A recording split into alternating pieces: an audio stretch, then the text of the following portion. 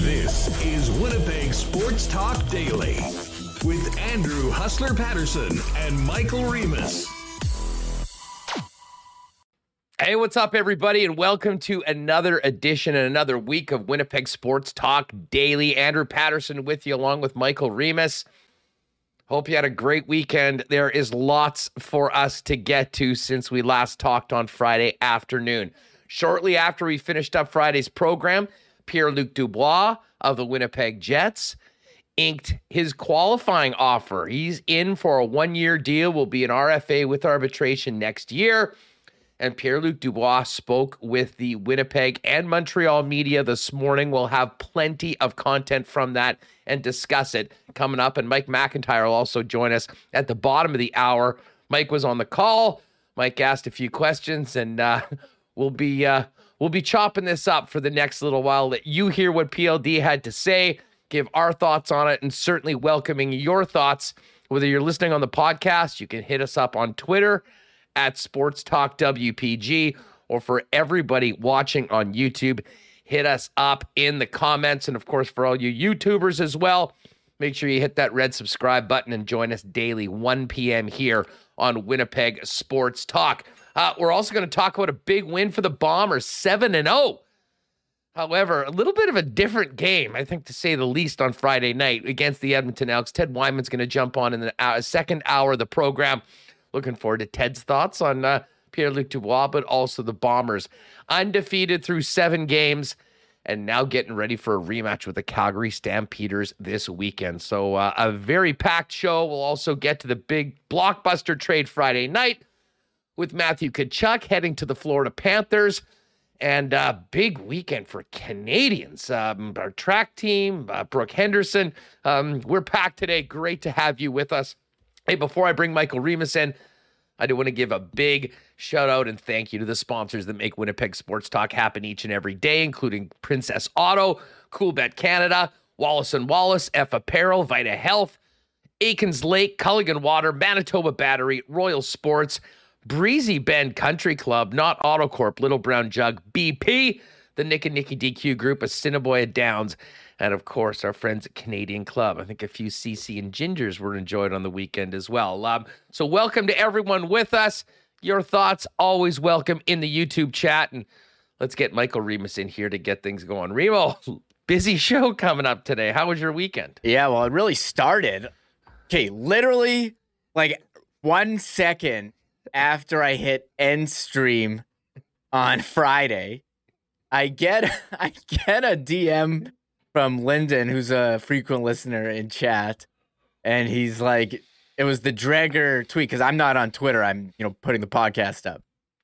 Literally 1 minute after we hit end stream, it says, you can see the timestamp, like 3:30, and we went pretty late with the marble race on Friday. So I only have one conclusion. PLD listens to the show. He was watching. He's like, when are they gonna end? Then I will accept the offer. Not because the deadline was like 4:00. It was because he was clearly listening. And incredible. We were working on a logo for Dubois Drama, as it's been such a big topic over the last week on Winnipeg Sports Talk going forward. Yeah, that was somewhat unfortunate for the program, and that was the proverbial late Friday news dump, if you will. Dubois signing that deal. But that being said, from a Winnipeg Jets standpoint, that's a great thing. I'd said I was kind of the opinion that going to arbitration would be the way the Winnipeg Jets should have gone. They would have had the clarity. But obviously, I think that they've been speaking with the sides, regardless of what they were talking about, whether it involved a potential trade or not, we'll probably never know. But the fact that he signed the qualifying offer does, in my opinion, make him more easily to be traded for this year. I mean, a reasonable salary. And then, if he does go elsewhere, restricted free agency next year. So a team that gets Pierre-Luc Dubois would be able to negotiate a new contract. But what's most important, I think, in the short term, assuming that Dubois is going to be here, is that he'll be in camp. There will be nothing preventing him from coming in, being a part of the team, and moving forward, hopefully with a great start to the season, because we certainly know that the Winnipeg Jets need that. Now, today, Luc Dubois did speak. And we're going to be getting to those comments in just a minute. We'll get to a number of those. I know many of you were in on the Jets YouTube channel listening. Shout out to the WST gang taking over Winnipeg Sports YouTube. And all of that, Remo, it is funny that we will hear this. Friday, we were talking about, of course, what was happening with Dubois. The Bombers were playing. The Blue Jays were massacring the Red Sox. And then late Friday night, we got the news that there has been a blockbuster trade of Matthew Tkachuk, the first ever sign and trade in NHL history. He is signed by the Calgary Flames, traded to the Florida Panthers for a package that included a prospect, a first rounder, and Jonathan Huberdeau and Mackenzie Weegar. I don't know what we've got on the screen. Yeah, something just happened here. I don't know what happened. I'm not sure. We've got an interesting look. I'm not sure something just happened. Hold on. I don't know what. Yeah. Well, for you folks listening on the podcast, this means nothing to you. For those of you watching on YouTube, we've got sort of an interesting screen on there. We're back to normal. But holy smokes, did Brad Treliving do a job under very, very difficult circumstances to get Weegar and Huberdeau. Now, I mean, the big part of that is that there's 1 year left on both of those contracts, and they're both unrestricted free agents. But as we kind of get ready to listen to Pierre-Luc Dubois and what we sort of didn't hear from Dubois, we certainly did hear from the two new members of the Calgary Flames that they're both open to a long-term contract with the Flames. So I don't know. I think Brad Treliving did an incredible job getting the assets back that he did for Matthew Tkachuk, considering the circumstances that he was in. Yeah, a couple things. One, I mean, the Pierre-Luc Dubois accepted the qualifying offer Friday. You know, we don't have any uncertainty about his contract. If you want to trade him, you know what he's going to get this year. You know, whether it was 1 year or 2 year, I mean, he's made his intentions known through Elliot Friedman, and we'll get to that reporting. And then, yeah, we had a couple moves Friday. The Tkachuk one was the big blockbuster move. I thought the Flames did amazing, considering you had one player who wasn't going to sign there long term. Now you get two players. They're both, I was like, well, why would Florida do this? Well, Weegar and Huberdeau, both UFAs. And if they weren't in Florida's long-term plans, you get a player who is in your long-term plans now that you sign him to this 8-year contract with what, 9.5 million AAV. So you like that. I think it definitely hurts Florida's defense depth losing Weegar. And they also trade another first-round pick after trading first-round picks for Giroux and Ben Sherratt this trade deadline. So I think Florida, they may take a step back, but having Tkachuk, you know, in his prime 24 for 8 seasons, that's a huge one. The other trade kind of went under the radar, but I thought this was a big move for Seattle. Oliver Bjorkstrand going from Columbus after they signed Laine. That was on Friday. They basically had to cap dump Bjorkstrand, who they just signed long-term last year. I think that's 28 goals and just about 60 points last season. I mean, that was a stunning, stunning trade, which goes to show how difficult it is to move money right now in the NHL, even for a younger, very productive player like Bjorkstrand. That's crazy that he would go for only picks after having such a great season. And I think it's poor cap management there by although it's possible that Gaudreau might have been sprung. That wasn't in their plan, and came up. It was quite clear. I mean, Jarmo Kekalainen said, all of a sudden we had a chance to get this guy, and we had to do it. Yeah. I mean, knowing what we know now, did they sign Eric Goodbranson to 4 years at $4 million? Not a chance, I don't think. I mean, I think they'd take their lumps and figure out another way to get another blue liner on there if they didn't have to trade Bjorkstrand, who was signed for another 4 years at a pretty affordable deal, just north of $5 million. So it was a wild Friday in sports and in the National Hockey League. But the big news when it comes to Winnipeg was Pierre-Luc Dubois, and of course the big Bomber win. We're going to get to the Bombers with Ted Wyman in hour 2 of the program. But Remo, I know a lot of people were not able to tune in to hear Pierre-Luc Dubois. So let's get to some of his comments. And we may as well start it off with the way that it started off. Ken Wiebe opened up, and Weber simply asked him about signing the qualifying offer and being back as of now on a 1-year deal with the Winnipeg Jets for next season. Yeah, well, after the season ended, me and my agent started talking, and different situations, different scenarios, and we felt that at this time the 1-year deal, I think was the way we wanted to go. And, you know, you hear so many things of things that I apparently said or I apparently did. And a lot of it is, you know, frustrating to read some things that I didn't even know I did, or, you know, that I didn't do or didn't say. But at this time, the 1-year deal, the qualifying offer was the way we wanted to go. You know, there's never a doubt of holding out or forcing anything. You know, you read stuff that, you know, he wants out of Winnipeg. If I wanted out of Winnipeg, I would have asked for a trade. I didn't ask for a trade. There was no doubt in my mind I was going to show up to camp. You know, once we figured out the 1-year deal was the way to go, we were just waiting for the qualifying offer and then waiting for that. And, you know, then we signed that, and now I'm going to camp and excited to meet everybody, the new coaching staff, the new players, you know, talk to coach, you know, Saturday or Sunday. And I'm just really excited to get it going this year. All right, so there was the first answer from Pierre-Luc Dubois, a question, a very simple question from Ken Wiebe as to how it came about that you know, the 1-year deal was the right answer. Now, I mean, he did immediately get to some things that obviously were bothering him. That, you know, maybe some of the things that have been said in certain parts of the media he didn't believe were exactly true. Well, he certainly had the opportunity to clarify that, and I guess you can be the judge for yourself whether he did that or not. Weber did follow up, though, and asked him something that I think all Winnipeg Jets fans wanted some clarity to, and that is if Pierre-Luc Dubois is open to a long-term commitment with the Winnipeg Jets. Are you open then to a longer-term relationship with the Jets after this contract is up? Yeah, after this contract's up, then we'll deal with it. And the 1-year deal, now my job is to play hockey again. You know, when you don't have a contract, you're a free agent, but now that I have a contract, I'm a Winnipeg Jet, and I'm really looking forward to playing this year, because last year was a disappointing year for the team, and we have a lot of the same guys this year. And my whole focus right now is, as we speak right now, I worked out this morning, was to get ready this morning, and you know, tomorrow I'm going back in the gym, and you know, the rest of the summer will just to concentrate on getting ready for training camp and to prepare for this year. All right, so there's Pierre-Luc Dubois. I mean, the one thing that he didn't say there was yes. I mean, I understand this was difficult for him. His agent, I'm sure, and I'm probably the Winnipeg Jets felt that this was necessary to go and meet the media and try and clear the air a little bit about where he and his camp is after signing this deal and heading into next season.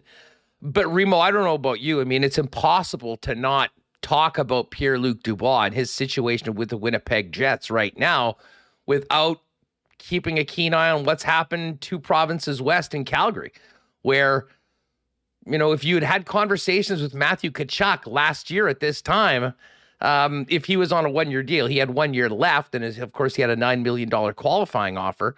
I'm sure he would have said similar things. You know, I'm focused on this year going forward. I didn't get a lot of optimism that, you know, for all the things that have been reported and said, that one of the things that hadn't been said is Pierre-Luc Dubois is open to a long-term contract. He had plenty of opportunities to say exactly that, and well, I never heard it. He was asked a number of times, is he, you know, about a long-term, and he evaded the answer every time, including there. And I was trying to remember, why are we even talking about this at all? And it was like, why is this, you know, what are all the rumors and speculation that he keeps bringing up? And I was like, oh yeah, it was during the Stanley Cup playoffs and intermission.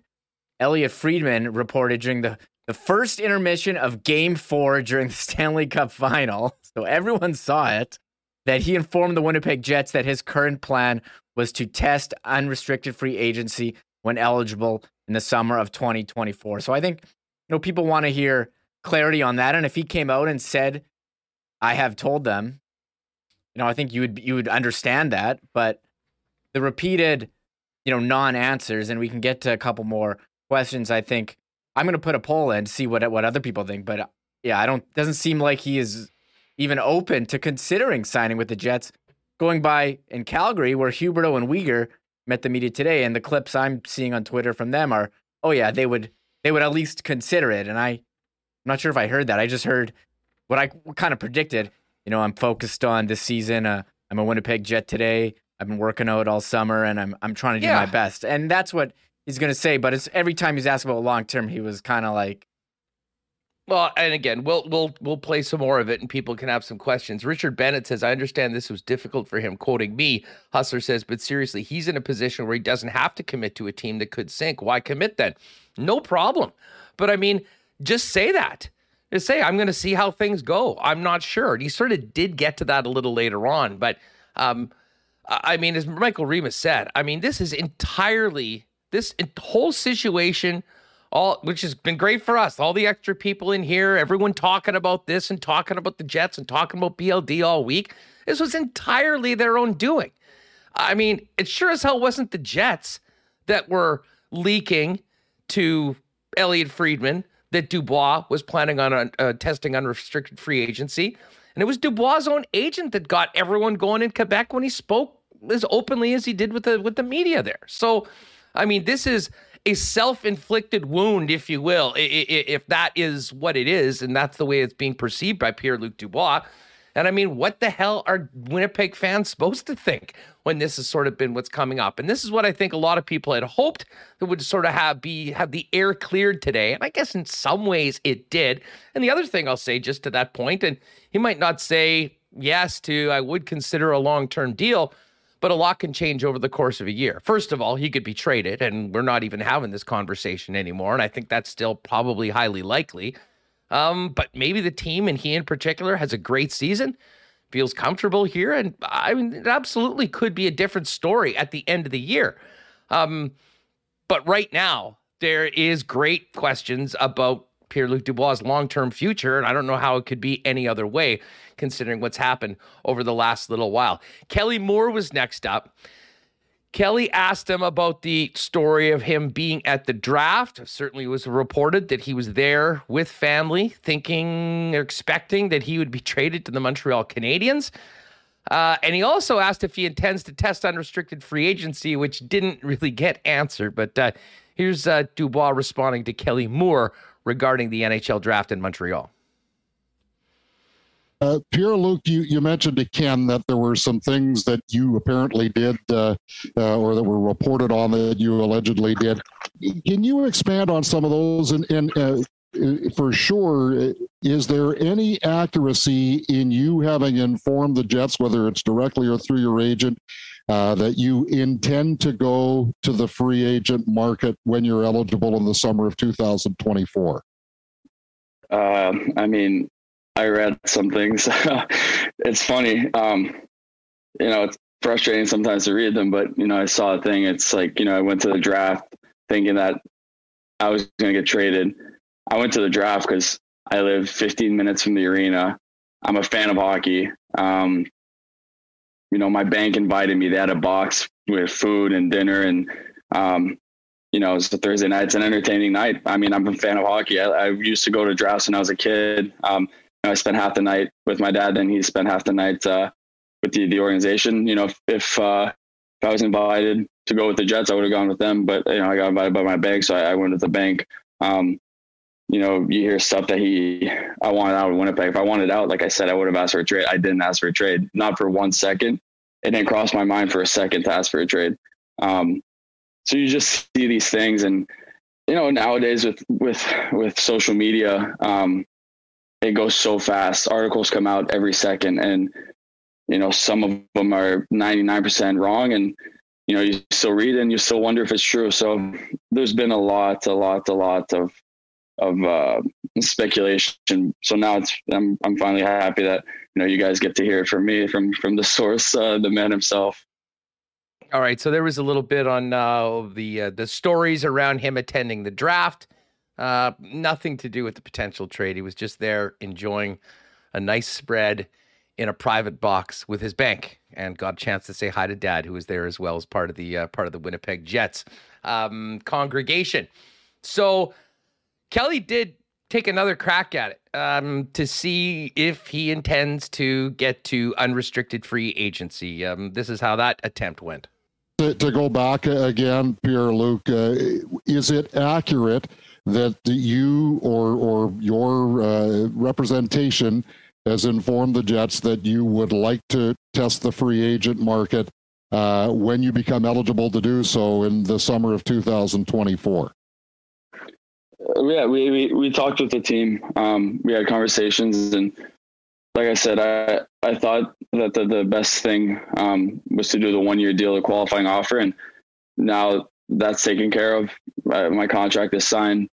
I'm ready to go for this season, and next summer will be next summer. I mean, next summer, I'll be a restricted free agent again, and then it'll be another decision. But for now, I don't have to think about this anymore. It's been on my, you try not to think about it because you can't control it. All I could do was play this year and to the best I could, and then let my agent and the team talk. But it's still your life, so you still think about it a lot. Now it's signed. Now there's no more thinking about that. Now it's just getting ready for the season. All right, so there was another crack. Shout out to Kelly Moore for asking it directly as possible. And listen, as I said, and Dubois mentioned later on that he wasn't looking forward to this. I mean, you're 24 years old. You got 25 or 30 media from both Winnipeg and Montreal. There's been so much talk about his situation. I mean, it's probably uncomfortable. But at the same time, I'm not really too sure how much more he was able to or did succeed in clarifying what the position is with the Winnipeg Jets.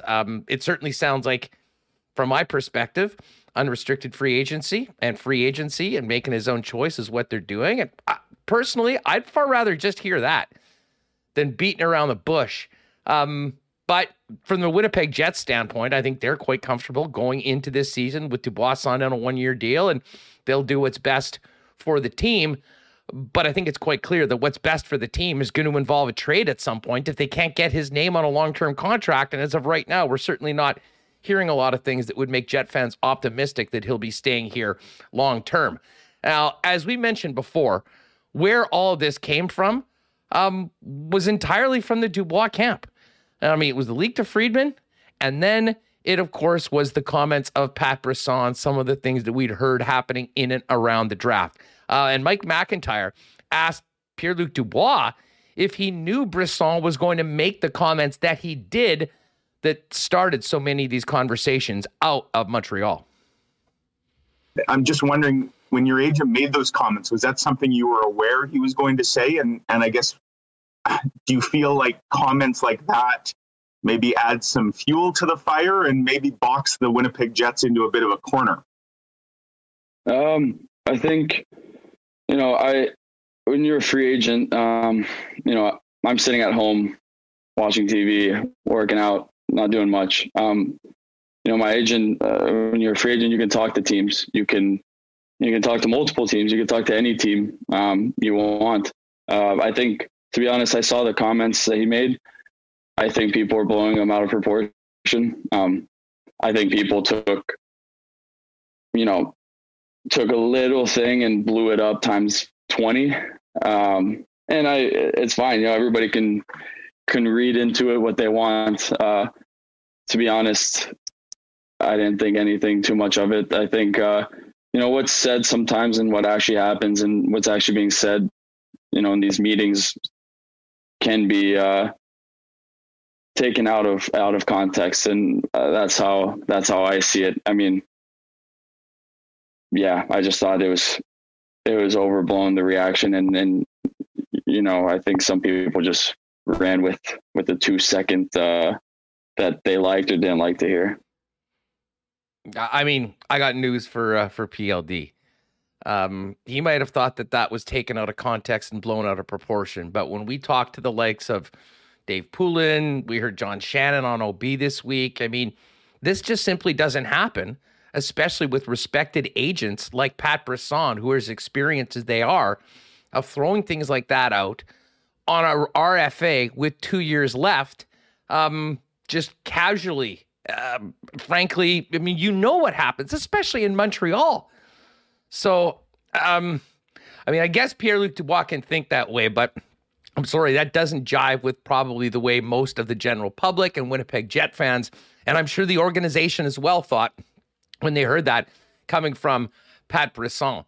Now, Murat had a couple good ones. He asked first about just the concept of team control, and Dubois said, hey, he knows what the rules are. He has no issues with the rules. That is what it is. But then Murat asked him very directly about not really answering these questions clearly and fueling speculation himself. This is a very interesting back and forth. This is how it sounded. Do you, in your chair now, when asked, do you plan on testing unrestricted free agency? You don't really say yes or no. Do you plan on having a long-term relationship with the Winnipeg Jets? You don't really say you're at yes or no. You sort of back to the future being a few different options and all that sort of stuff. Do you realize now that you're adding to the speculation that you sort of speak to not really enjoy or not want by not being able to give a clear answer to that? Yeah, and I understand that, and I understand that it's your guys' job at the same time. And when I don't give you much, it's easier to speculate on what I want and what I don't want. Like I saw the thing where, you said that I went to the draft in hopes that I was going to get traded. Was false. But I'm just happy now that, we can speak about it, and I can try to clear things up, to the best I can. But, this 1 year deal is the way that we thought we should go. And I know next summer we're going to have the same questions, and we're probably going to we could be having the same call next summer, but that's next summer. For now, my mind is just getting ready on the season and to meet the coaching staff, to meet the new guys on the team, to get ready. Last year was a disappointing year. So really, really looking forward. I think we have a good team. I said it last year and I'll say it again. I'm just excited to get back to Winnipeg and to have try to have a good year. All right, so there's a little bit more Pierre-Luc Dubois from his media availability earlier today. I mean, the one thing that I did take out of it, he certainly seems to have a good attitude about the upcoming season. Said that he had a great conversation with Rick Bowness, is legitimately excited to get back with the guys and try and be a much better team than last year. And in the short term, that is great. I mean, you certainly don't want to have an outwardly unhappy player, and that doesn't seem to be the case. And you damn well sure you want to have a very motivated player, and a guy like Dubois in his situation coming in on a 1 year deal should be exactly that. Now, to his point, whether we're going to hear this same song and dance next year, I have a feeling the answer to that is no. I think there'll be some clarity one way or the other. And if the Winnipeg Jets, whether he plays out the entire season, find out that, the situation is still the same and he's looking to become an unrestricted free agent, at that point, even more so than right now, much like we saw in Jacob Trouba's case with 1 year left of team control, that a deal was made. The same song and dance next year. Made. So we've got Mike McIntyre coming up. We'll save these other clips, actually. Billick had a couple beauties, and Jeff Hamilton got in at the end as well. We'll play that maybe after we chat with Mike on this very topic. And then don't forget Ted Wyman coming up a little later on with us to talk about the Bombers going to 7-0 in very strange fashions Friday night in Edmonton. Just before we do that, big shout out to our friends at Vita Health Fresh Market, who have great prices on Winnipeg's best selection of natural organic supplements, beauty products, and groceries. Now's the time to get your barbecue on, folks. And Vita Health has delicious lean bison steaks, burgers, and chicken, hot dogs, burgers, and great non-alcoholic drink options like Sober Carpenter beer and clever mocktails. Everything you need for a great summer day hosting friends and family. Don't forget about those delicious lunch options as well, like Vita Market salad, soup, sandwiches, and more at the Vita Health or Vita Market Grab and Go Deli. And if you can't make it down to the stores, visit their fully new shoppable website, myvita.ca, to buy online, schedule a delivery, or in-store pickup. Vita Health Fresh Market, 7 Winnipeg locations, including the newest store in Linden Ridge, and online at myvita.ca. Well, last week was a record-breaking week for us here on WST. You came through, so we did for you. We had our suit day last week. We'll probably do a couple more of those, hopefully. And, of course, we'll be rocking suits from our friends over at F Apparel.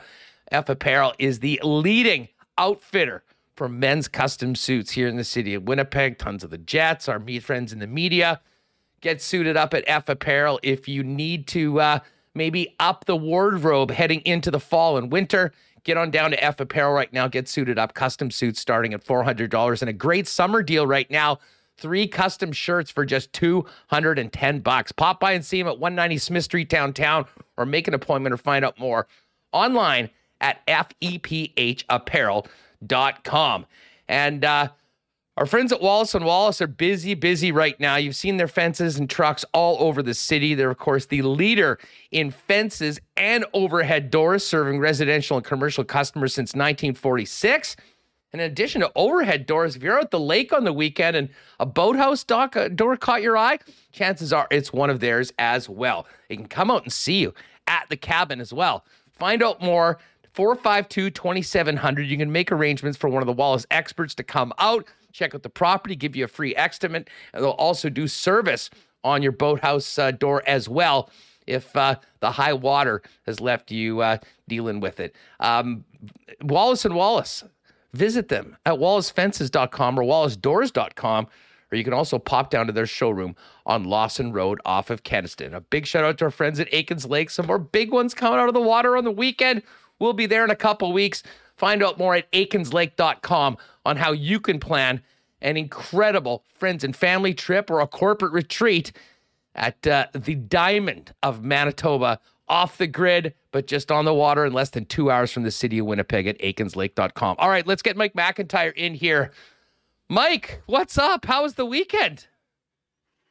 The weekend was pretty good, Huss. Of course, all kind of waiting with nervous and anxious anticipation to see what Pierre-Luc Dubois would say today once we saw that he had accepted the qualifying offer, and maybe some degree of trepidation, wondering whether there was going to be another shoe to drop over the weekend when it came to the Jets and the roster. Of course, nothing did happen. There was some big news in the hockey world with regards to trades, none of it involving the local club, but yeah, it was a good weekend. Nice weather. Got to enjoy the great outdoors, and looking forward to another week here. I'm actually on holidays after this week, heading down to the Twin Cities, Huss. Looking forward to probably joining, I suspect, a few thousand Manitobans who will be descending upon the Twin Cities to watch the Blue Jays at the end of next week. So heading down there with my son and my dad and my brother, and should be a good time. Oh, beautiful. By the way, hey, shout out to Dave. Thanks for becoming a supporter of Winnipeg Sports Talk. Great to get another member along with the WST crew. All right, Mike, let's get to it. They signed the offer sheet, the qualifying offer, I should say. It's 1 year, $6 million deal. I think that's great for both sides. The Jets certainly know that, they know what the cost is for Pierre-Luc Dubois. I, like many, thought that might facilitate a trade, which did not happen over the weekend. And then we heard that Pierre-Luc Dubois would be speaking this morning, and he, of course, is there. You were on the call. What did you make of what we had to hear from Pierre-Luc Dubois? And do you think that he accomplished what he set out to when you figured we better get out in front of this and speak to people today? Well, let me start by saying Pierre-Luc Dubois and I have a few things not in common. And one of those would be is I actually know what I'm having for dinner tonight, Huss. I'm having pickerel. Looking forward to that dinner. Pierre-Luc Dubois tells us that he's a guy who doesn't know what he's having for dinner tonight, let alone what he's doing tomorrow or next week or next year or 6 years from now. Look, I thought we got the Pierre-Luc Dubois that I kind of expected we would get. He's a guy who is a fairly straight shooter. I know some people think that he kind of spoke in riddles today and a lot of non-answers. I think he was probably coached by his agent ahead of today in terms of how to handle this. But I thought we got, a pretty candid Pierre-Luc Dubois, granted one that, well, he didn't throw gasoline on the fire. He also didn't really throw water on it either. He was asked, and you've mentioned already that I think, we in the media kind of came at him a few different ways. In some cases, asked the same question a few different ways, and really didn't get maybe the answers we wanted. I'm not sure that we expected to get answers. He didn't exactly put speculation to rest about where he might be in a year or specifically 2 from now when he's a UFA. But I think what he did do, Huss, is some damage control, at least in this market for the short term. I think he said the things you would hope he would say for a guy who's under contract now again for this team. And, I've heard a lot of concern about what kind of Pierre-Luc Dubois are we going to get? Are we going to get what we saw, his last shift in Columbus? I personally don't believe that's really who he is, and nor do I expect that player is going to come out. But to hear Pierre-Luc Dubois kind of talk about his commitment, at least in the short term, for the next year anyways, to the Winnipeg Jets, I imagine the Jets liked what they heard, but it doesn't make his future any less cloudy. And, I think he was given a number of chances today to kind of flat out say, no, Winnipeg is somewhere where I would really, I could envision finishing my career here. He never said that. He didn't discount the idea of Montreal. He kind of likened it to other players, whether it's from New York or Florida or even Winnipeg. He said guys that dream of maybe playing for their hometown. So I think, maybe it gets put to bed a little bit here for the short term, but I don't think this issue is going away. No, I don't think so either. And I mean, of course, we had that record-breaking show last Monday, and it was all directly related to the Dubois drama that continued to kind of be the engine of sports talk around here. Oh, and Remus has the logo already set up now. Just, well, and I guess the question is, Mike, based on today, did he do much to sort of quell the, quote, drama around it? I mean, listen, I think that he's going to come and he's going to play hard, but this is not about, I mean, once you know that the guy's signed and he's going to be there and hopefully being professional and giving his 100%, I mean, the entire drama around Dubois is more about his long-term future in Winnipeg. And are the Jets going to be forced into trading a player that they would love to have here long-term? I don't think they did anything to diminish that today. No, I agree. I think the only thing that's really changed, Huss, from when you and I spoke a week ago is the goalposts have maybe moved a little bit here. And I think, rather than we were talking a week ago about, his qualifying offer and whether the team might elect arbitration. I mean, those deadlines now passed. We know there's no offer sheet coming. That was another thing that was kind of in the back of our mind. There won't be a training camp holdout, although I don't like that term. If he's not under contract, he's not holding out. We know that Pierre-Luc Dubois will come to camp, again, as long as he's not traded by the Jets between now and September. I think when the next kind of artificial deadline comes where things will heat up in a significant way will be the trade deadline next year. Because again, the $6 million contract he signed is a pretty fair one. I think it's one that a lot of teams could live with. And to me, Huss, the market really opens for Pierre-Luc Dubois outside the Montreal market at the trade deadline, much more so than right now. Because you're going to get some teams inevitably by February that will feel that they're one really good player away from being, not just a contender, but maybe the favorite. And we've already seen the high prices teams are willing to pay, under pressure at trade deadlines. And in the case of Pierre-Luc Dubois, he wouldn't be a pure rental at the trade deadline because he would still be under team control for one more year. So a Florida, a Colorado, I mean, you could go down the list. They would have him for 2 playoff runs, not 1 potentially.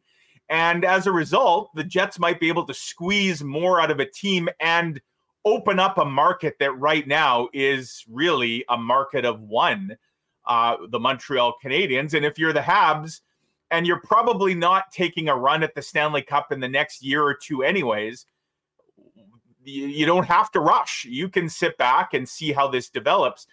But I think for the Jets as well, Huss, and I got to think this is part of their mindset. And again, based on what we heard today from Pierre-Luc Dubois, I don't know that door is absolutely shut. I mean, let's just say the Jets go on a tear this year. What if the Jets have a great season and Pierre-Luc Dubois is driving the bus on that? I mean, does he, and he talked about that today, how he doesn't know how he'll feel a day, a week, a month, a year from now. What if he's of a completely different mindset come February and this ultimately becomes water under the bridge? Now, if I were a betting man, I don't know that I'd want to place a whole lot of money on that happening, but that's why I say the Jets have bought themselves some time, and perhaps there's another plot twist or two to the Dubois drama, as Remus has fired up the graphic. Maybe there's another plot twist to come that we didn't anticipate, and by not kind of rushing into anything, you leave that door open. And look, we just saw things can move really fast sometimes in the hockey world. Did anybody anticipate Matthew Tkachuk wouldn't be a Calgary Flame a week or two ago? Look at what's happened now. The reverse can sometimes be true. What maybe seemed inevitable, sometimes time can really change the course of what you think is going to be happening. So yeah, it does create some drama, some additional drama, but I think it also kind of punts it down the road a little bit. And if for the Jets, the last thing they probably needed was another distraction right now and heading into this season. And for now, anyways, they've kind of eliminated the Dubois distraction. Yeah, I mean, somewhat, although the questions are still there, and they're not going anywhere, especially if we hear answers like we heard today. And, listen, I mean, I do sort of get, to be in his position and to have that much of a spotlight on you. And of course, it wasn't his doing. I mean, it was his agent that had been pulling the strings, and he was the one that commented the way that he did publicly about the Montreal Canadiens. Right. I mean, this is entirely an issue of their own doing. I mean, There's a lot of people that give the Jets a hard time for a lot of things. The Jets have done, they've had no part in this whatsoever, with the exception of setting up this Zoom call today for him to answer the questions, Mike. Yeah, and some people were actually surprised that the Jets kind of trotted him out. I mean, I'm not. I think when you have a high-profile player who re-ups a contract, traditionally you would have an availability with that player. So I'll say this. I mean, again, the Jets haven't done anything wrong here. So I was going to say credit to the Jets for kind of being transparent here. But, I mean, they don't have anything to lose, really, by having Pierre-Luc Dubois kind of face the music and kind of by getting it out of the way now, as opposed to letting it continue to fester, and becoming kind of the focal point at training camp. They've kind of now got that out of the way. But look, some will say that this is going to come across as me being a Dubois defender. And I admit, I really like the player. I like a lot of what Pierre-Luc Dubois brings. But I thought Jeff Hamilton, my colleague, put it really well in his question today to Pierre-Luc Dubois, where he said, can anyone really blame you for wanting to take a wait and see approach? I mean, look at what's happened with this team in the last 12, 18 months. From high expectations to kind of crashing and burning, the coach quits, the COVID and what that did. I mean, that was his introduction to this market, playing in empty arenas, his own struggles. This has not been an easy transition, I don't imagine, for Pierre-Luc Dubois. So the CBA is what it is. It in a lot of ways, it gives power to owners, to teams. And in some ways, the players don't have a whole lot of power and control. But a guy like Pierre-Luc Dubois, kind of faced with his next big contract, or, the big contract here in his career, he's got some power and control. And should we really blame him for taking a cautious approach? Now, as you say, some of this extra fanfare and speculation has been specifically his agent's doing, which I think what we heard today from Pierre-Luc Dubois, his agent didn't do or say anything that the player didn't agree with. In fact, he said Pat Brisson is the best agent in the game, and I wouldn't have him if I didn't think that. So Pierre-Luc Dubois has obviously signed off on everything his agent has said, but I don't begrudge Pierre-Luc Dubois for not jumping in with both feet and signing an 8-year extension with the Jets as much as they would have liked. If he really does want to wait and see how things play out, that just puts added pressure on the whole organization for this coming year to kind of get it right. And Pierre-Luc Dubois isn't the only guy in that boat. They got, Connor Hellebuck. I suspect if we had had a Zoom with Connor Hellebuck today, we might have heard some of those same kind of comments from a guy that is 2 years from potentially walking. Yeah, listen, but Connor Hellebuck already signed a 6-year extension here in Winnipeg. Right. And I mean, listen, I was saying those exact same things at the end of last season. I mean, you know, we were speaking with you and with Jeff and the rest of the guys on this program. I'm like, are we really in a good position? Are the Jets in a really good position to ink guys to 8-year extensions, not knowing who the coach is? I mean, of course not. Yeah. But I would have, and I think most fans would probably feel a little bit more optimistic or thinking that that is a little bit more realistic if on one of the million times he was teed up with an opportunity to say, after this season, I'll certainly consider my options, and one of those options might be staying in here long-term and signing. He never even got to that. And it was almost comical at times how the answer would sort of swerve away from the original intent of the question to not get it out. And I mean, honestly, Mike, I appreciate honesty. If he had said, hey, you know what, this is going to be my one chance in my career in the prime to hit unrestricted free agency, I think I'd be doing myself a disservice if I didn't do that. I'll, at that point, take in all the information that I have and make a decision. I could live with that. But it's almost like there was I got a sense of like, I can't believe everyone's talking about this. Why are you doing this? I've just done this. Well, it's pretty clear why we've been talking about this and why fans are feeling the way they have been with the reports and what we've heard over the course of the last week plus. Yeah. Now, Pierre-Luc Dubois, to be fair to his comments today, he took issue with some of the reporting that's been done. And I would suggest specifically with what's come out of Montreal, Haas, I'm not a huge fan of, TMZ style, National Enquirer style, clickbaity journalism. And I would suggest that there have been elements of that, especially coming out of Quebec on this story. I mean, some of it, how legitimate is the journalism? Some of it is just social media. It's Twitter. It's people speculating and, in some cases, maybe flat out making things up. But, Pierre-Luc Dubois today said that he takes issue with some of what's been reported. And one specific report that he really teed off on was the Athletics report that he went to the draft in Montreal with the expectation of being traded. Now, he flat out said today that's false. That's not why he was there. He said he spent half the draft with his dad, who spent time with the Jets at the draft. And so in a way, there's almost, 1 degree of separation there. And he said, if I had been invited to come to the draft by the Jets, I would have come to the draft with the Jets. He said, I was invited by my bank and I was in a suite and it's 15 minutes from my rink. And I'm a hockey fan, so I wanted to take it in. So he said, I didn't go to the draft expecting to get traded. I wasn't disappointed that I didn't get traded. And those reports have been out there. So I guess what I'm saying, Huss, is personally, I take a little bit of what's come out with a bit of a grain of salt, especially what's come out from out east, where there might be certain motives in place. Again, you have to almost consider the source in some cases. I have no doubt there are some in Montreal that would love Pierre-Luc Dubois to kind of build the franchise around him and some of their young stars. Does that include Pat Brisson? Right. Well, perhaps. And, I think if you're Pat Brisson, at the end of the day, what you really want is you want your player to go where he's going to make the most money.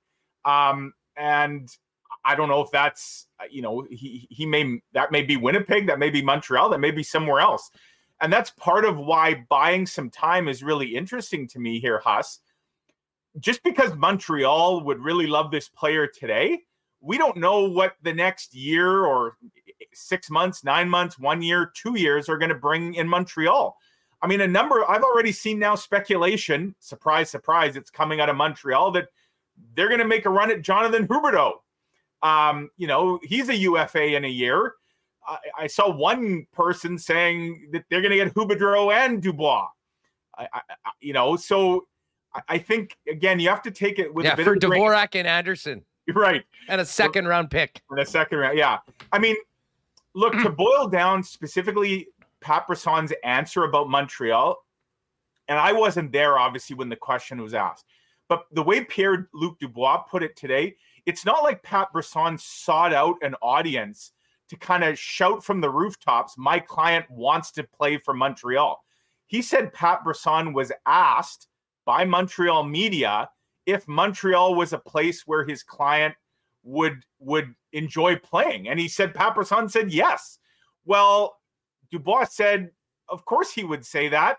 I mean, just like first of all, he didn't have a contract at the time, so he was free to speak, wasn't tampering.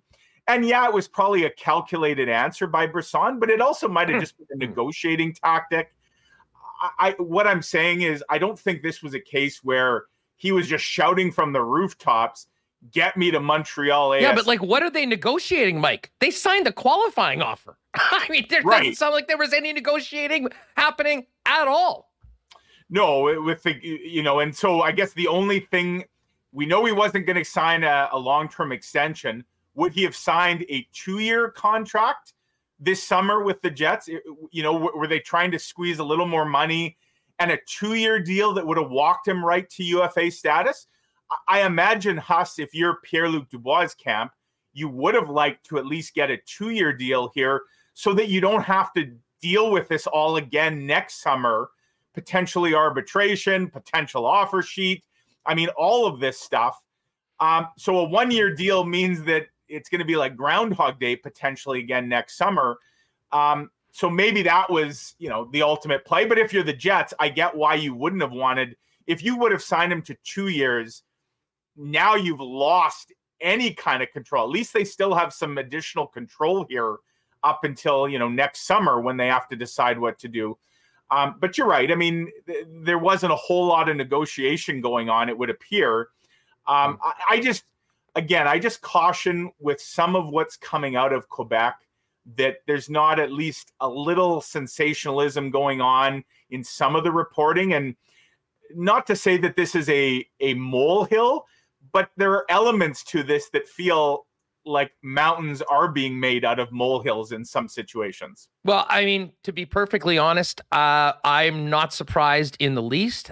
This is a player that was thought to be one of the core guys. I mean, there's people in this chat every single week talking that maybe this guy is captain material when they move on. I think you may have talked about that in the past as well. Absolutely, yeah. So when you get to this point, when you hear these reports coming out that, 2 years from now, we're not even talking about like this is like really imminent, floating it out that he'll be going to unrestricted free agency.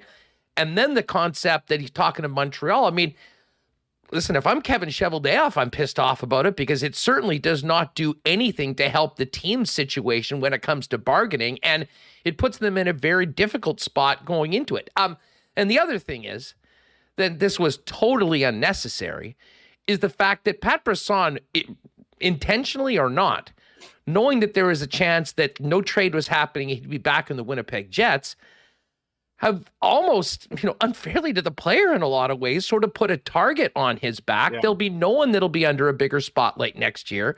Every shift is going to be, I think, looked at with under a microscope. And there's a lot of fans that are already kind of seemingly completely turned on Pierre-Luc Dubois, despite the fact that, he's a guy that I think game in and game out was one of the guys you could really count on for caring and giving the effort that, you'd expect from professional hockey players being paid the way that they are. So where does this leave Dubois coming into camp? I mean, it certainly sounds like everything's cool with he and his teammates here in the team. Right. He mentioned he had a great conversation with Rick Bowness. I kind of think that this is just the Trouba situation part 2, Mike. And the one thing I'll say about Trouba, I mean, we had a lot of fun on the old show making fun of that ridiculous press conference or that press release that talked about him playing on the right side or whatever the hell it was. Right. But once Jacob Trouba signed and came back, he played his ass off, did everything he could to help the team win, and was a good member of the club. So I do think that a lot of maybe what we're hearing right now in the chat and elsewhere certainly can be diminished. I'll say this, though. I'm not sure they accomplished a lot towards that goal by what we listened to today. Yeah, and do I expect Pierre-Luc Dubois is going to get booed, at the home opener? No. There might be a few fans who aren't nearly the fan of him that they were maybe when the offseason began. But you're right. I think Pierre-Luc Dubois, he has it in his power to silence any potential critics by letting his play do the talking. And I think the player we saw last year, would suggest that we're going to see a motivated. He talked today about a chip on his shoulder and collectively on his teammate's shoulder. And look, Huss, it would not do Pierre-Luc Dubois any good on a number of fronts if he comes out and looks like a guy who's going through the motions. I mean, first of all, he doesn't have a contract beyond this coming season. And I imagine the number in his and his agent's mind is a lot bigger than 6 when it comes to an AAV. We also know the salary cap is bound to go up, and it's believed that it's going to jump significantly starting next year, the year after this coming one. And he wants a bigger piece of that pie, but he's going to have to earn it. And so this isn't a guy, Huss, who now has his big fat contract that can just put his feet up and kind of coast. In fact, he's playing for his next contract. And I would also suggest, I mean, if he doesn't want to be a Winnipeg Jet long-term, well, he's also playing for his next team to show them that he's a guy that, they would want to go out and sign and commit long-term to. We know what happened in Columbus, and that didn't really look good on him, the way his tenure ended, specifically that last shift. I don't think Pierre-Luc Dubois can afford to, kind of napalm another bridge here with an organization and not have it potentially come back to bite him. So I suspect that, he probably realizes that he may have to re-earn the trust of some fans here in Winnipeg, but I do suspect we're going to see a player who does bust his ass, more often than not. And fans want to cheer success. They want to cheer a winner. If he can help the Jets win some hockey games early in the season, I suspect most, if not all, will quickly be forgiven. Yeah, for sure. What happens if he starts off with a goal in the first 15 games? Well, then Nassau, we've got a problem for sure. And you wonder, like, he's 24, he's a young player. There is now, and you're right, some of it is his own or his agent's doing, have kind of put an added spotlight on him. There's no doubt about it. Right. And so what will be interesting to see if he can hold up to the pressure or if he wilts under. I'll say this, Huss. If Pierre-Luc Dubois ultimately wants to go play in Montreal, he better get used to the spotlight and the pressure, because he ain't seen nothing yet when it comes to that. And there's a lot more of that. I mean, imagine the Habs pay him a ransom on a long-term signing. He better perform to that contract or he's going to get crucified in that market. So I just think whatever might be in store for him in Winnipeg might just be the tip of the iceberg if his ultimate goal is what we kind of think it is. He's such a good player. He was so impactful for the team last year. You know the potential that there is going forward, especially playing with a guy like Kyle Connor with the success that they've had. I mean, you certainly hope that we'll see that next year. And again, I'm with you. I wouldn't say it's a 0% chance at the end of next year. And I think the best thing that could happen for the Winnipeg Jets and for Pierre-Luc Dubois is to have a great year going forward. But it does put Kevin Cheveldayoff in a tricky situation in that I think the end result of this is probably going to be a trade. It could be at the deadline. It could be sometime during the season, obviously, but at any point up to the deadline where I'm with you. I think the value will be maximized. You've got a player like that in his prime. You're getting two playoff runs out of this player. Right. And again, you've also got the opportunity to re-sign him. So with that, Mike, Kevin Cheveldayoff, hopefully the temperatures cool down a little bit and Pierre-Luc Dubois will come back and be welcomed in and hopefully play well. But what is the general manager's plan of action going forward? I mean, how do they make the best out of this situation for the future of the Winnipeg Jets? And I mean, as the other side of it is that, if you're going to trade him and the best time to do it would be at the deadline, if he's a huge part of your team and you're playing teams doing well, ask Brad Treliving. They certainly weren't taking a bunch of offers on Johnny Gaudreau at the deadline this year, and look how that turned out. For sure. And that's the bridge that they might have to cross. I mean, what if the Jets are in a wild card playoff spot at the trade deadline next year, and have a couple point lead? Are you trading one of your best young players, one of your best players at the deadline, just because that might be when you can get the most bang for your buck with him. That's a dilemma that, they may have to deal with at some point. When it comes to the overall team here, Huss, I mean, what Pierre-Luc Dubois didn't say today, but, I suspect it's in the back of his mind, is what has this hockey team done to get better? I know he talked today about chips on shoulders, and he said last year was a slap in the face and left a sour taste in the mouth. But at the end of the day, as the roster stands right now, the Winnipeg Jets on paper are weaker today than they were at the end of last season. They have less depth. They have not replaced Paul Stastny in the lineup. They've lost a bunch of depth guys, from Christian Vesalainen, Evgeny Svechnikov, guys that not difference makers, but they haven't gone out and signed anyone of real substance other than a handful of additional depth forwards, but no real needle movers. And, right now it would appear that the plan for Kevin Cheveldayoff and company is the hope that those collective chips on the shoulders of the players that weren't happy with how last season went, that almost alone is going to be enough to put this team, over the top. And that, along with a new voice behind the bench. Now there is still time, and there are still potential trades and some free agents who are still out there. And the Jets do have some cap space, not a lot, but some. But I mean, to me, that's where the focus now really ought to shift away from Pierre-Luc Dubois to the current state of this team, which for now includes Pierre-Luc Dubois. I don't think this team is any better today than it was. And in fact, I think an argument can be made it might be worse. And that's potentially a big problem. And again, you talk about Pierre-Luc Dubois starting slow. What if the Jets start slow? And I don't know if anyone out there has looked. The first 9 games are a bit of a gauntlet for the Jets. They start the year with 6 of 9 on the road, and they play a number of really good teams. Like the possibility of like a 3-6 or a 2-7 start. I mean, there would be a mutiny going on around here if that were the case, especially if that were the case and the Jets did very little to address the apparent and obvious holes in the lineup. Well, and we talk about the lineup, and talent-wise, I mean, certainly I think Paul Stastny's a loss that hasn't been made up, but we've talked so much about the atmosphere around the team, the locker room. I mean, I've said for a long time, I think Paul Stastny has sort of been the conscience of that team.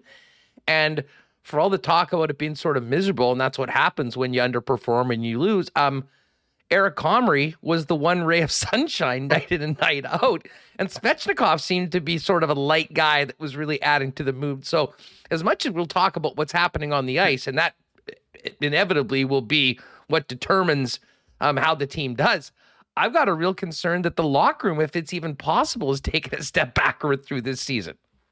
Yeah, and I think that's where a lot of the pressure now falls on Rick Bowness's shoulders, right? That this is a coach, and Rick Bowness, universally beloved and well-respected around the league. But it would appear that, he is going to be asked in some ways to almost be a miracle worker here. I wrote in a piece earlier this summer, Huss, that his title says head coach, but Rick Bowness might as well have all kinds of other titles, motivational speaker, psychologist, miracle worker. Like there's a bunch of things that it would appear they're banking on Rick Bowness being able to do with this group that isn't going to look a whole lot different, it would appear, than the one that wasn't nearly good enough last year. And yeah, clearly they're hoping that some players can take additional steps, but let's not forget, Huss, like Kyle Connor had a career year last year. Pierre-Luc Dubois had a career year last year. Nikolai Ehlers had a tremendous year. When we're talking about some of these young players, they're not so young anymore. And how much more growth can you really expect out of some of those players? And in the case of guys like Blake Wheeler, the development might be going the opposite direction, right? Like in the wrong way with some of their older guys. So, I still think that there are things that Kevin Cheveldayoff needs to address with his roster between now and training camp. I'd be shocked if he doesn't think the same way.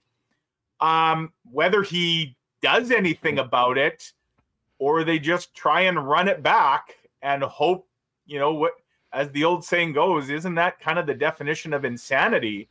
That seems like where we're headed right now. I'll tell you one thing. You want to get more Nikolai Ehlers?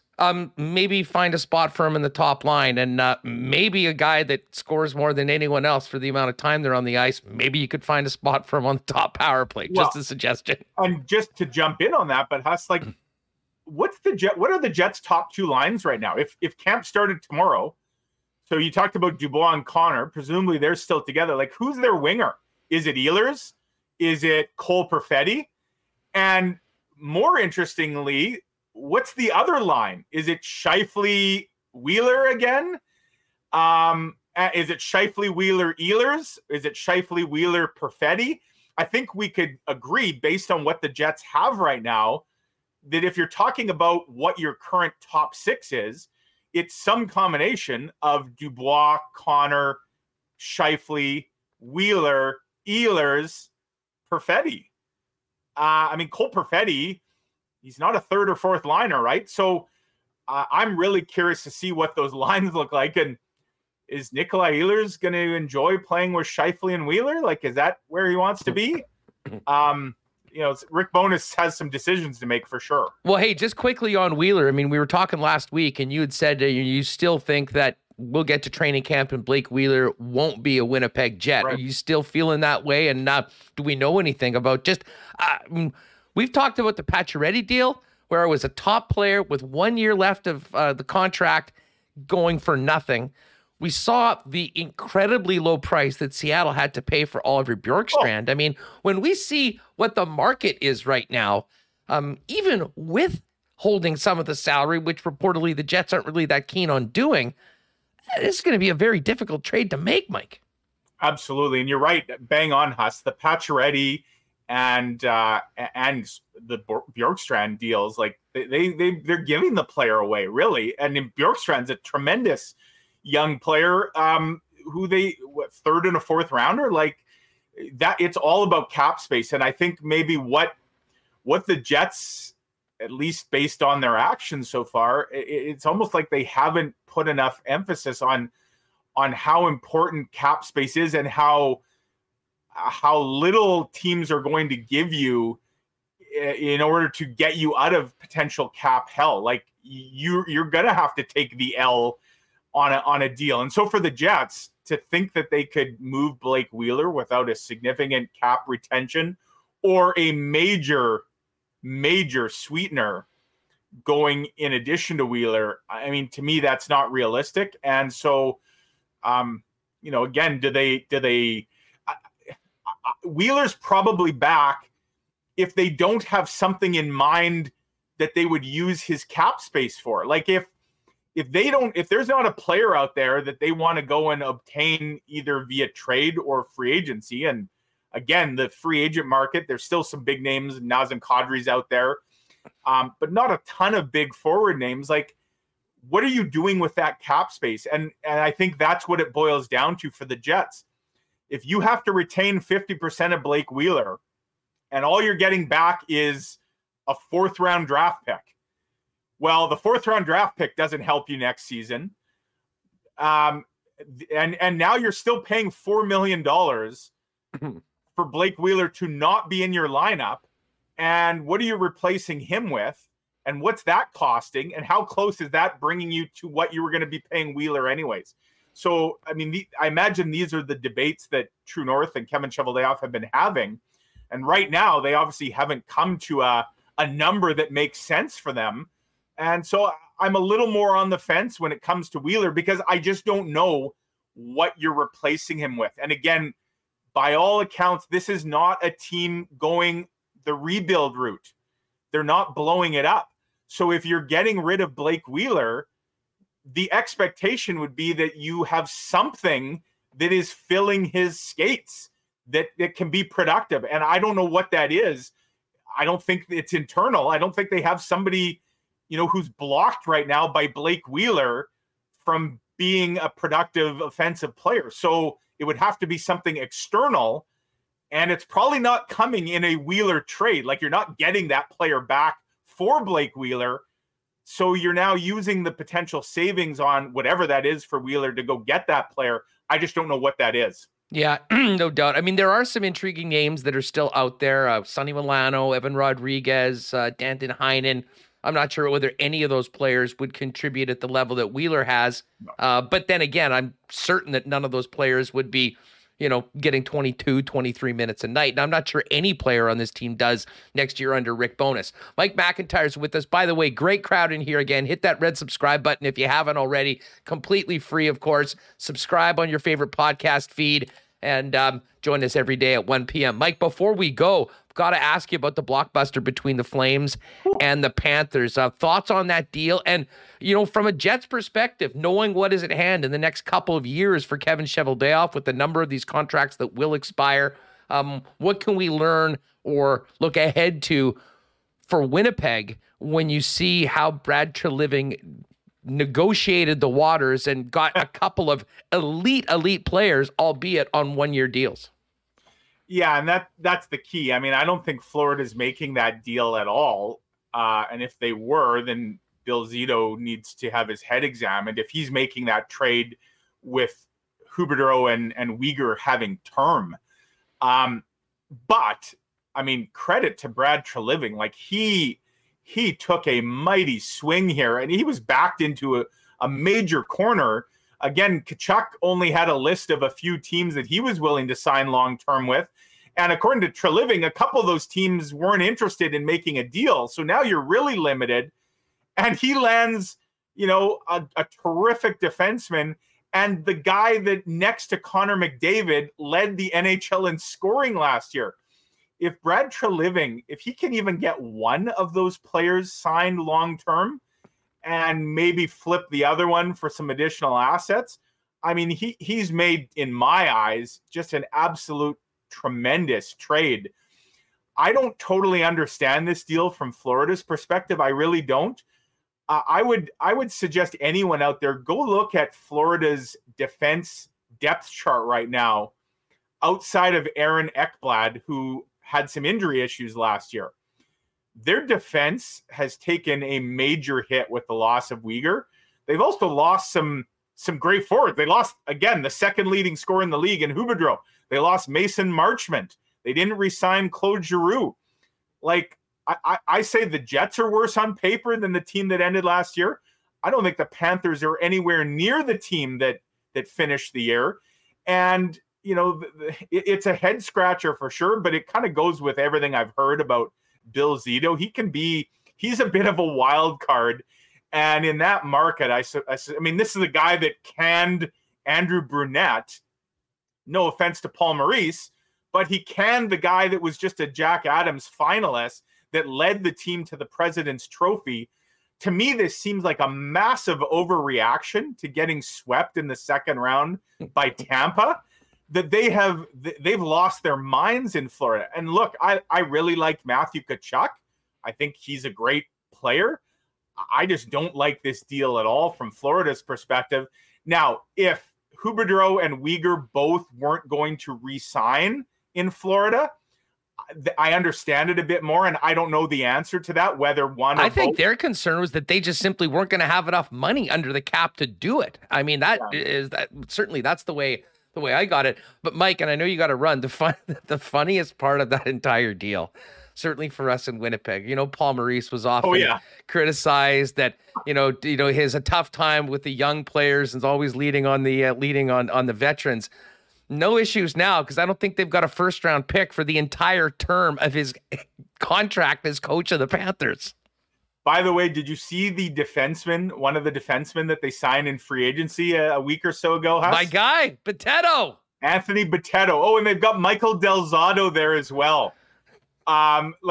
It's almost like, and I don't know how much power and say Paul Maurice has in the roster configuration, they have certainly brought some Paul Maurice guys in.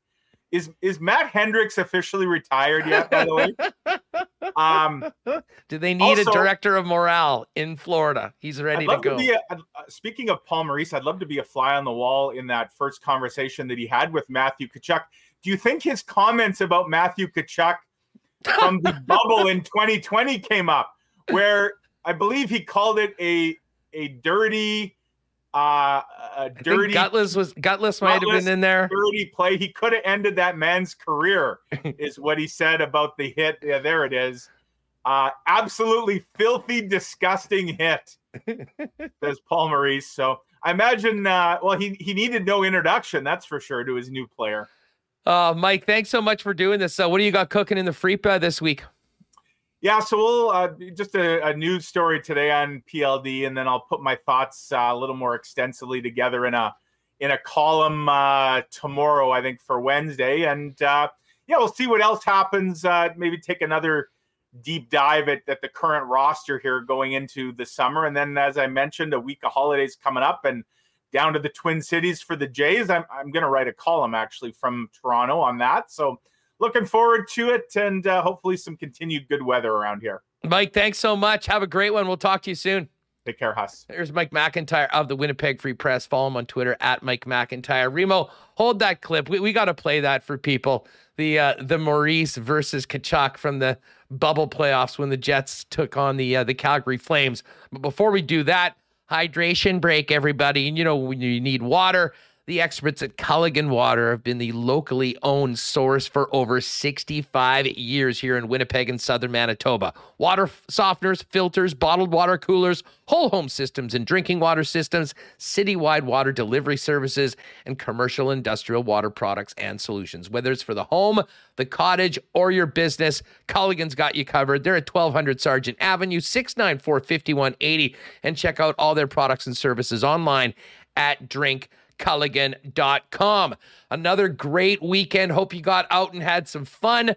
That if you're working on machines, whether it be maybe a golf cart, a hot rod, a boat, a Sea-Doo, you always need to be powered, and Manitoba Battery has been powering Manitobans as the best price in town for a long time, and great supporters of ours here at Winnipeg Sports Talk. Don't waste your time in the big box stores, parking, trying to find anyone that knows what they're talking about, and then getting your item. Let the experts at Manitoba Battery save you time and get you the best price on batteries of all shapes and sizes, including the Deep Cycle 24 for just $99.50. No one in town is beating that price. And of course, Manitoba Battery will also deliver your battery citywide. Find out more at the coolest JetBlue building, 1026 Logan Avenue, 783-8787.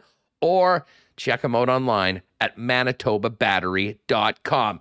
And hey, I got to give a huge congratulations to Braxton Kuntz of Breezy Bend.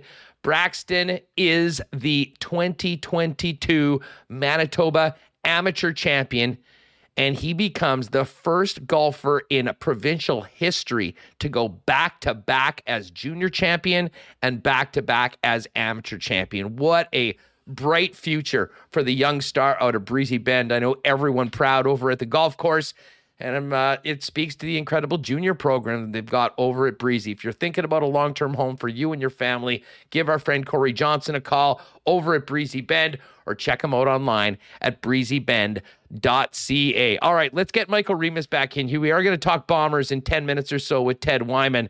But Remo, can we get that clip up of, I tweeted this out. I had to have a laugh when we heard that Paul Maurice was the new head coach of Matthew Tkachuk, because of course Jet fans will always remember this very famous soundbite from Maurice after Mark Scheifele was taken out by Tkachuk early in that best-of-5 series.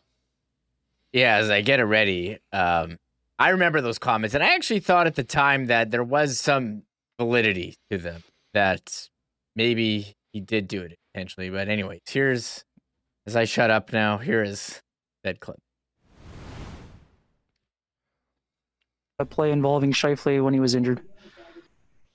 Oh, it was intentional. Ken is a filthy, dirty kick to the back of the leg. You can't see it on the program feed, but you take the blue line feed and you zoom in. He went after the back of his leg, could have cut his Achilles. It could have ended the man's career. It's an absolutely filthy, disgusting hit. Oh, that's okay, good. There it is. Okay, Now- I take it back. Gutless was not part of it, but just about everything else was in there.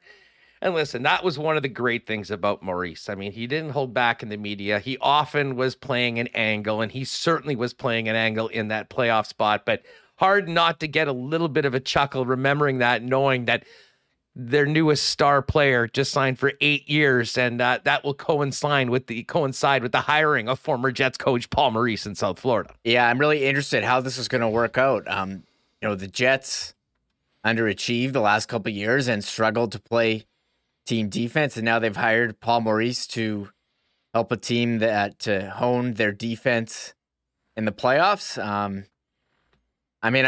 happy for him for sure. I'm not sure if he's the right guy just based on what happened the last couple of years, but I think we're going to be tuning into his press conferences. No question. We'll be following closely with the Tkachuk. How about the fact that they have no first rounders for pretty much the entire time he's around as head coach, at least on his first deal? I mean, Maurice doesn't play young players anyway, so it doesn't matter, right? No, that's the stereotype. That certainly will be the narrative. Well, you look at the trade that they give. I mean, for what, Giroux, a couple months, Sherratt, you give up all those picks, then you give up another first-round pick. I mean, they're really going for it hard these next couple of years, but you look at their roster on Cap Friendly, they have a number of players locked up through their prime years, and they're really Bob at $10 million. Okay, not Bob, but you look at, Barkov, you have locked up, Tkachuk, those are 2 guys. Sam Reinhart's 26, you got him for 2 more years. Sam Bennett, 3 more years. He's 26. Carter Verhaeghe, he's 26. You got him for 3 more years. Duclair's hurt, 26. You got him for 2 more, but he's hurt right now. And then on defense, Ekblad is the guy 26. So you have all these guys, 26 to 29 window. Maybe you can make a run with them. The Bob contract, 33, 4 more years, 10 million. That's a bit of an anchor there. But I mean, this is Florida's time, and maybe it is a bit of an overreaction. But I think you have to like getting a guy like Matthew Tkachuk for 8 years at 9.5. I looked at Evolving Hockey's projections; they had him at like over 11 million projected AAV. So I think that'll work. So we'll see. The battle of what did he say today? Battle of I hate Edmonton still, but now I hate Tampa also at his introductory press conference. Well, listen, very interesting weekend, that's for sure. And this is a trade we'll be talking about for years. I'm with you, though. I think their blue line, I mean, people don't realize just what a stud Mackenzie Weegar is. And if somehow Calgary ends up signing even one of those guys, never mind both of them, I mean, it will be the Houdini move of all time by a general manager with his back up against the wall. Can't say enough about what they did. And here's the thing. If they do take a step back, if things don't go well, you want to know how valuable Mackenzie Weegar and Huberdeau will be at the trade deadline on expiring contracts. Take that one to the bank. But let's get back to PLD with a little bit more from today. One more thing, just as we leave Huberdeau, I have to jump in here. His agent, Alan Walsh, tweeted out this graphic today. Alan Walsh. This is the quote from Huberdeau's press conference made into an infographic. Alan Walsh saying, "This is from the media availability. I'm open to staying in Calgary for a long time." Now, look, maybe he does, maybe he doesn't. He came out and said, "I'm open to it." And I think that was enough for people in Calgary who were just spurned by Gaudreau and Tkachuk. So now back to whatever PLD was saying today. Yeah, yes, we didn't get this. We didn't get this. There was no infographic ready to go for Dubois saying fully open to staying in Winnipeg for a long time. We didn't get that today. But listen, Rio, grab number 10 first, because I know we're sort of focusing in on some of the answers that he had a tough time saying or basically didn't really answer.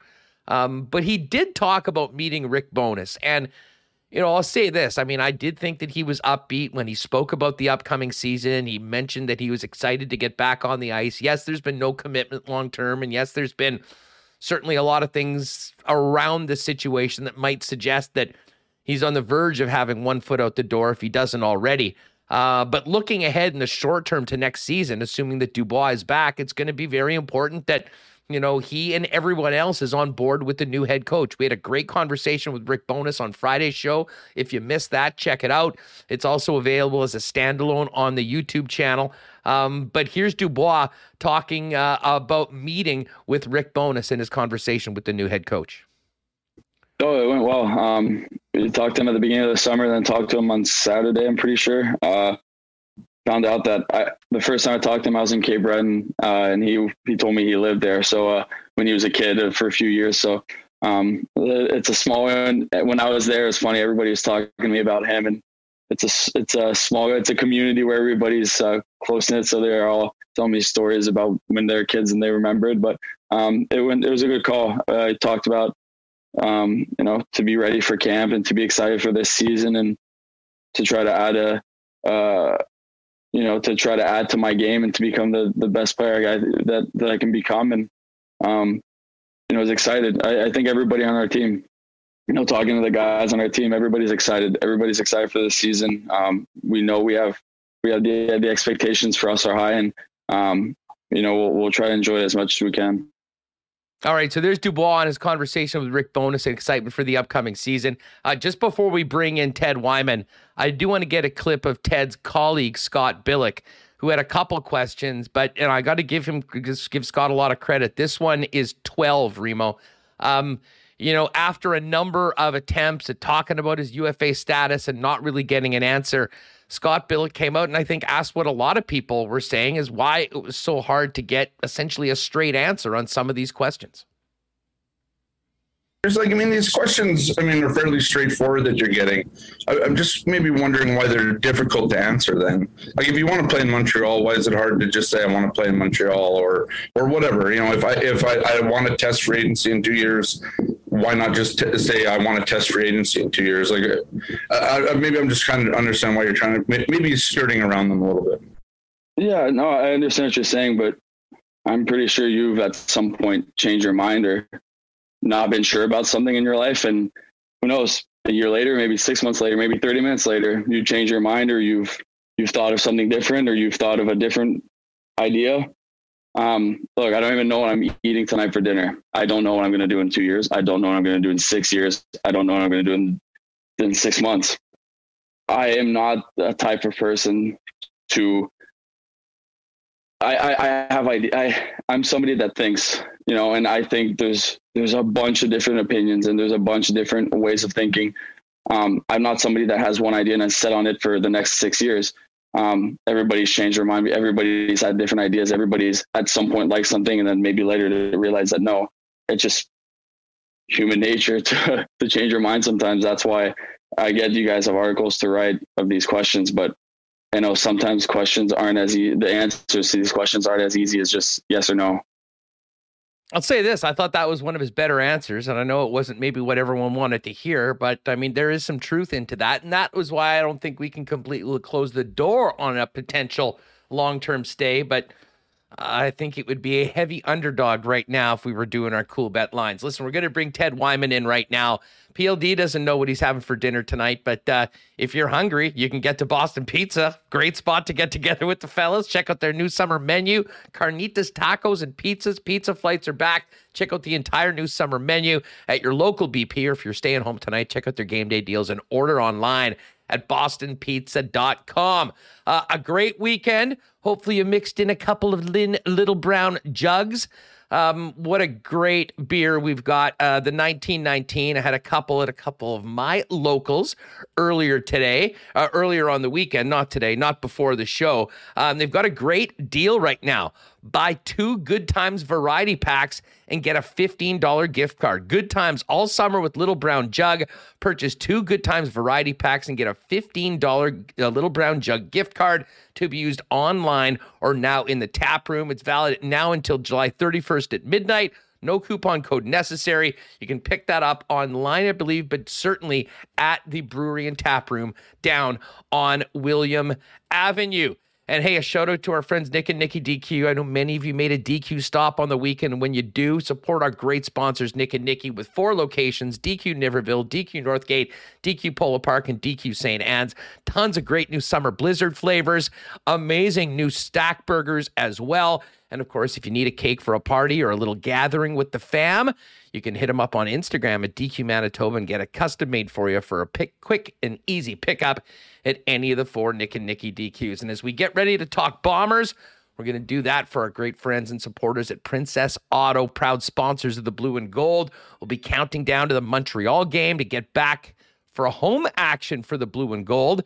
And of course, make sure you get there early. The Princess Auto tailgate party gets going a couple hours before the game. Great deals on cheap beer, $5, hot dogs and pop, DJ Finesse spinning, prizes from the Princess Auto crew.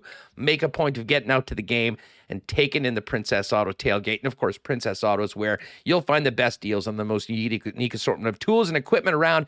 Everything you need to complete the projects on your list or start something new is at Princess Auto. 2 Winnipeg locations, Panet Road, Portage Avenue West, and you can always shop online 24/7, 365 at princessauto.com. Let's get Ted in here. Ted Wyman of the Winnipeg Sun joins us. Ted, what's going on? How are you?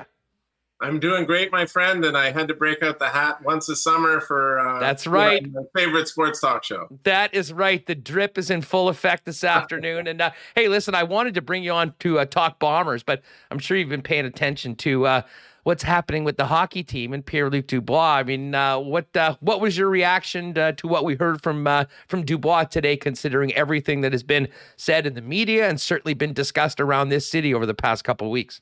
I found it pretty fascinating, to be honest, Huss. I mean, I find it hard not to find him compelling whenever he talks. He's just he's interesting. He sounds honest. He comes forward and he speaks well in these situations, especially for a guy who's not even speaking his first language. And I mean, give him credit. The people asked him questions, he answered them.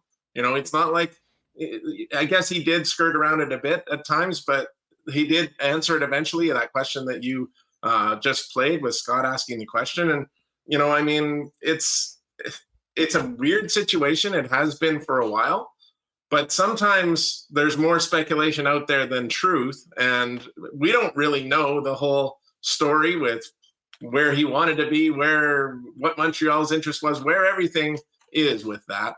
And so you have to take it with a bit of a grain of salt, and you have to say, okay, well, right now, as far as we know, there could be lots more to happen still. He's going to be here.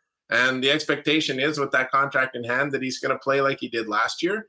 And with a new coach and new system and whatnot, maybe that could be really advantageous to the Jets if that's the worst thing that happens. Right? Yeah, I mean, the best thing coming out of this, I don't think anyone was expecting a complete 180 and all of a sudden you'd be signing a long-term deal. I think the situation is still the situation. It seems like, the Jets have him under control for 2 years and are going to have to make some tough decisions, but certainly sounded upbeat, excited. And I mean, it is great that the qualifying offer was signed. There'll be no more BS getting closer to training camp, and it'll be about putting their best foot forward on the ice. Although I will think, completely, well, and I say self-inflicted, I mean self-inflicted by his own agent in the camp, there'll be a much larger spotlight on Dubois that was probably necessary considering some of the things that have happened. All that being said, I mean, this is sort of sucking up a lot of the oxygen. We can't not talk about the Winnipeg Blue Bombers going to 7-0 on Friday night, Ted. And I mean, listen, it's been so much fun, whether you're in the media or a fan, watching what this team's done over the last number of years. But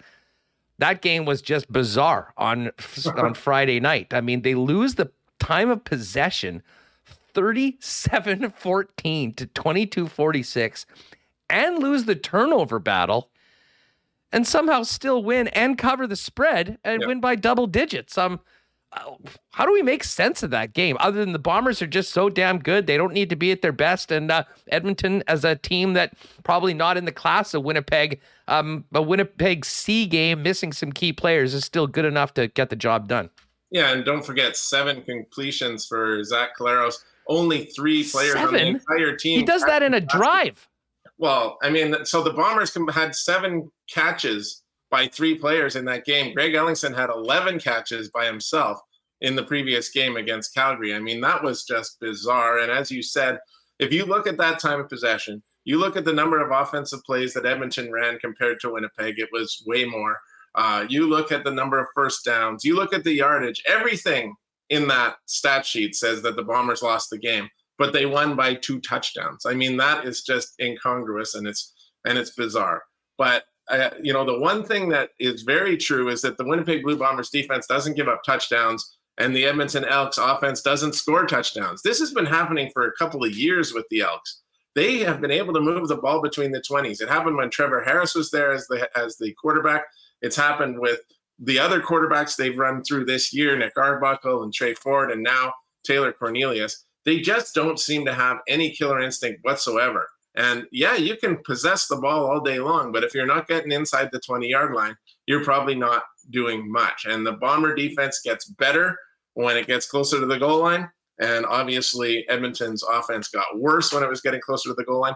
And, I had people arguing with me because my lead after the game was that the Bombers had little business winning that game. When you look at the numbers, they truly did have little business winning that game. But I had people emailing me saying, well, what about the defense? Well, the defense was on the field an awful long time, and they did give up yards. But they're right.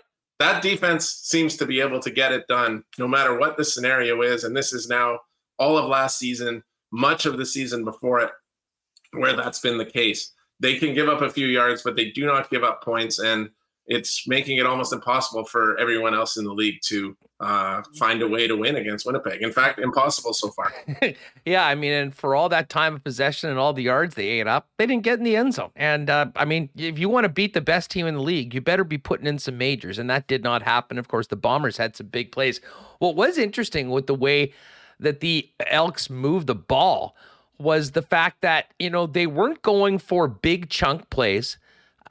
It seemed like they would pass for 7 or 8 yards consistently on first down and then almost run back-to-back sneaks, get the ball, move the chain. And it was bizarre as to just how much time some of those possessions were taking up, Ted. And, at the same time, from a Bomber fan perspective, I was never really feeling that they were really pressured or having it brought to them. I think the Elks did a good job of taking what was there, but there wasn't enough there to get it into the end zone. And that's why the Bombers are 7-0. Yeah, absolutely. And I agree with you on what you're saying there. So I just want to touch on the last thing you said, which is that the Bombers are 7-0. How incredible is it that this team is 7-0 when you consider that they're playing 6 of their first 9 games on the first half of the season on the road with no byes? So they've already gone here. They've gotten to a 7-0 record. What this means is that for the second half of the season, Huss, there's going to be 12 weeks of the second half of the season.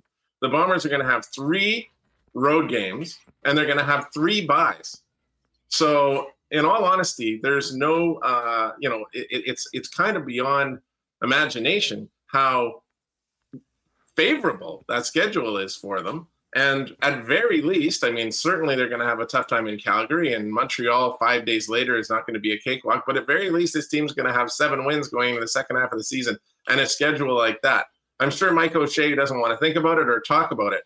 But when you look at it, it's a pretty good position for the Bombers to get first place in the West Division and host that West Final again. No doubt about it. Ted Wyman of the Winnipeg Sun with us here, breaking down the Bombers' big win on Friday to move to 7-0, taking on the Calgary Stampeders on the road next weekend. Before we get to that, though, we've talked about the accolades the defense certainly rightly deserves. Huge game for Willie Jefferson, who, by the way, we always talk about what a freak Willie is. He truly is one of one. Became the first player in CFL history to have over 50 block passes and 50 sacks in the game. And, of course, was doing that, at a disadvantage without the focus that Jackson Jeffcoat always gets. But offensively, 7 completions was the most bizarre stat for my money in that game. But when Zach completed the football, there were some big, big plays. We were joking, we were doing our cool bet lines and looking at the over-under for Dalton Schoen at 65.5 and the number to get a touchdown. I know a lot of people in the chat went on it, and they got both of those over in one play. An 81-yard touchdown pass, 146 yards on just 4 catches. So there were some real bright lights, certainly from Schoen. But why do you think they had such a tough time completing passes the way they did? Well, it just wasn't, I didn't think the offense was very much in sync. I think you're missing Greg Ellingson. You're missing Nick Dembski. It was odd that they didn't really even target Carlton Agudosi. They barely targeted Drew Wolotarski. Janarian Grant got one target, I believe, and he was interfered with on that play, which helped lead to a touchdown. But that was the odd thing for me, is that they weren't even really looking at guys, and Schoen had 9 targets. He only caught 4 of them, but he still got 146 yards and a touchdown. You have to give the Elks some credit. I thought the Elks played pretty well defensively. The Bombers, again, not really moving the ball along the ground. It wasn't terrible. I mean, I think that there's been worse games this season for the Bombers in the run game, but it wasn't great either. I mean, when you watch Andrew Harris playing again last night for Toronto against Saskatchewan, and that guy is doing magical things still. And it's the way he spins off, and it's the way he runs off tackle, and it's the way he makes a move or two to hit the holes that you recognize was part of what he did in Winnipeg last year that made the run game so good. I don't see the same from the Bomber running backs right now. So, I mean, I know you were talking about the pass game and the completions, but if the running game's not working and you have to go to the pass all the time, and you've got a depleted receiving core and a different kind of chemistry with the quarterback, those things all kind of add up to me to a poor offensive game. And the Bombers had a really poor offensive game and then still won by 14 points, which just makes you shake your head. You know what? And you mentioned Andrew Harris. I'm glad you did. I wanted to bring him up. I mean, going over the 10K mark last night with another milestone for one of the greatest careers in Canadian Football League history.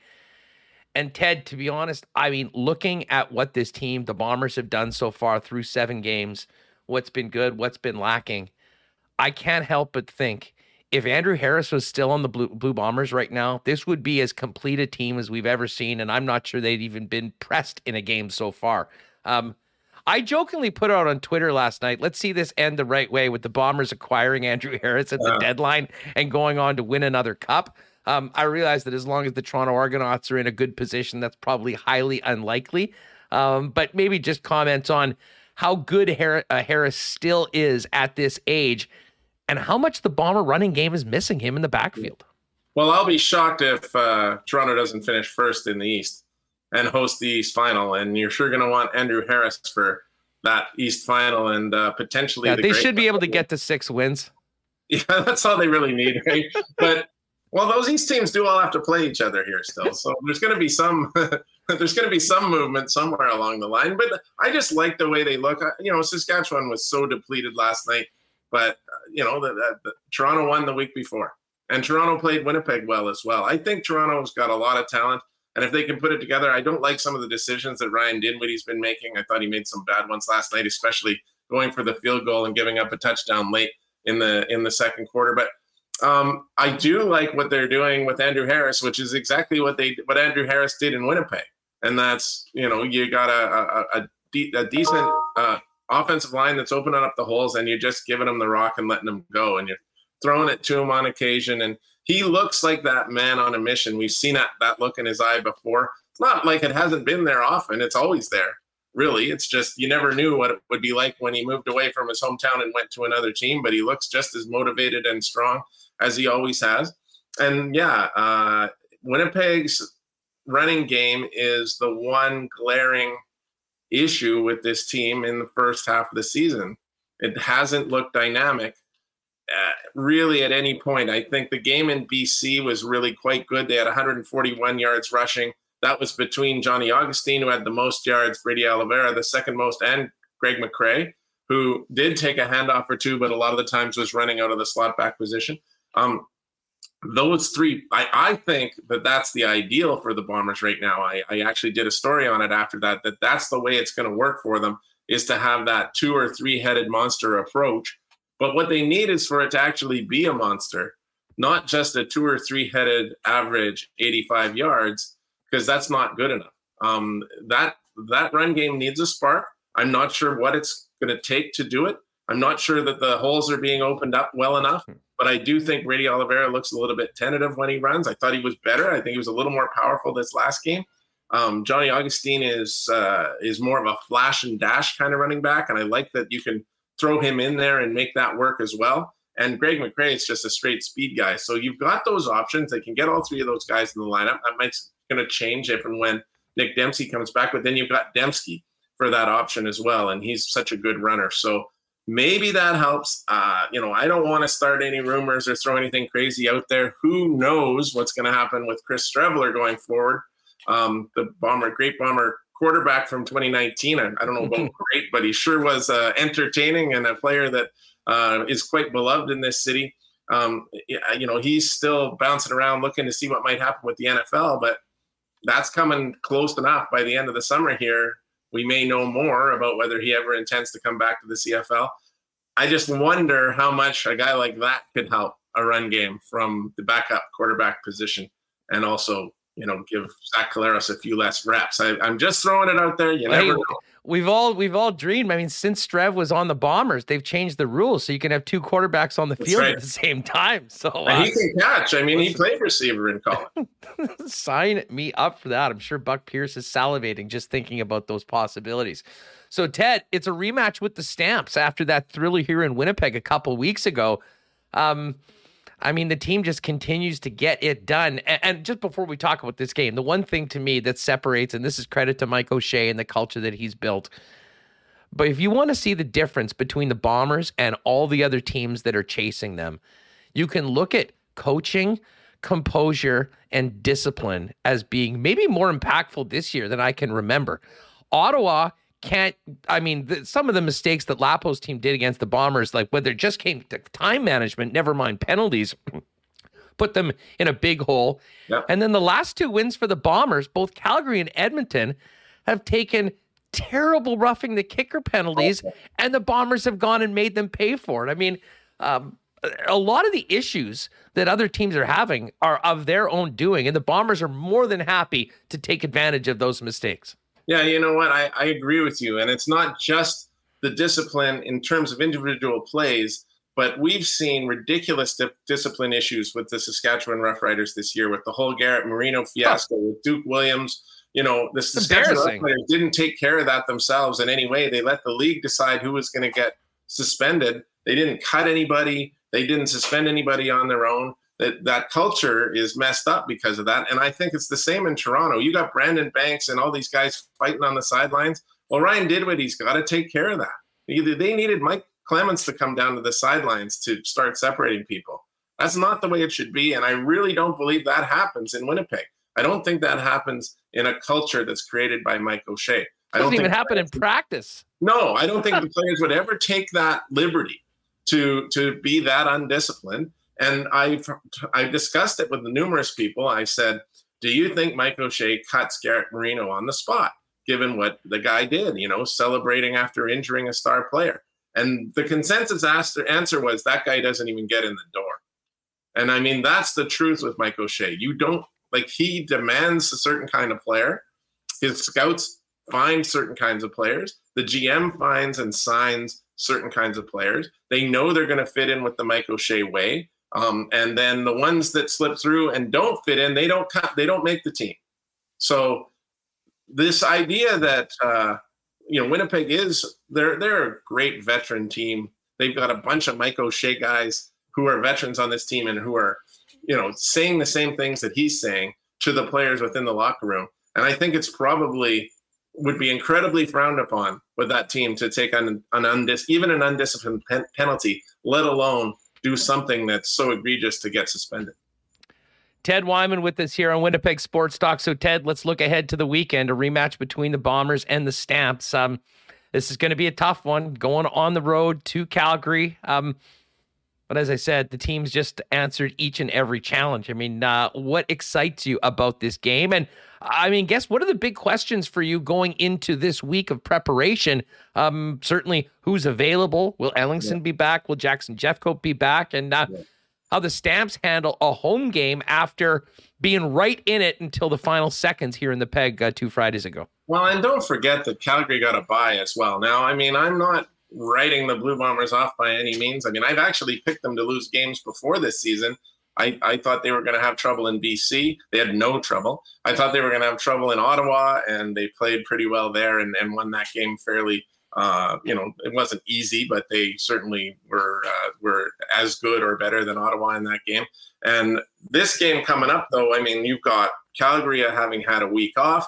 Calgary had a decent showing against Winnipeg a couple of weeks ago in Winnipeg. They always play Winnipeg well. playing in Calgary is very tough. The Bombers, in fact, they did lose their game in Calgary last year. It was in garbage time, so you can't really count that too much. But the factors to me point to, if the Bombers are going to lose a football game anytime in the near future, that's the game they're going to lose. But I really do expect another game that's going to be very close and very hard fought, because that's just the way it has been with this team. They stay right in there. They got a ton of guys that battle. Zach Collaros, although he didn't do much last game, he did it when he absolutely needed to with those big plays. And he, to me, especially in the previous Calgary game and in the BC game, looked very much like an MOP candidate again. And he's been almost in those games, I think, more valuable than he was even last season, because he doesn't have that run game to rely on.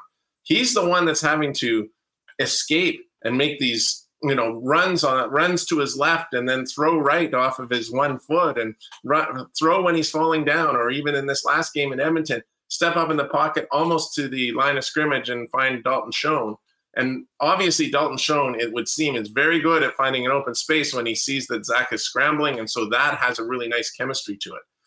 So I would never, I think that in some years you'd look at this and you'd say, backhand of a back-to-back against the same team, except Winnipeg played one in between, and Calgary had a bye. And you would look at the standings and you'd say, Calgary's been a good team and they're at home.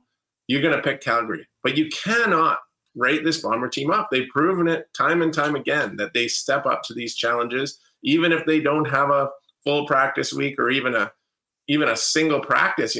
They've had that this year where they just had a single practice. And after this game, they go to Montreal 4 days later. They're going to be definitely only one practice that week. If they can get through that, if they come through at 9-0, it'll be an absolute, I would just be amazed, and you would bow and say, that is really something. It doesn't win you the Grey Cup, but it would be a really impressive feat, especially with that second half that I was detailing for you coming up. But I don't think they're winning both of these games. I really don't think they're going to.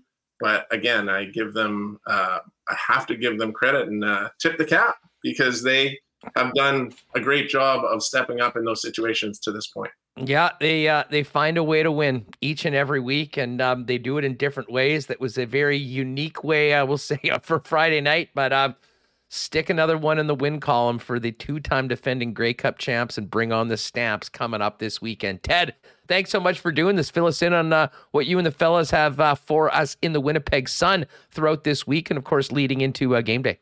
Well, as you know, Mr. Billick was handling the Pierre-Luc Dubois interview today. So might be something on PLD tomorrow in the paper? There might be a thing or two on PLD in the paper tomorrow. Yeah, he's definitely done a good job of making news this year.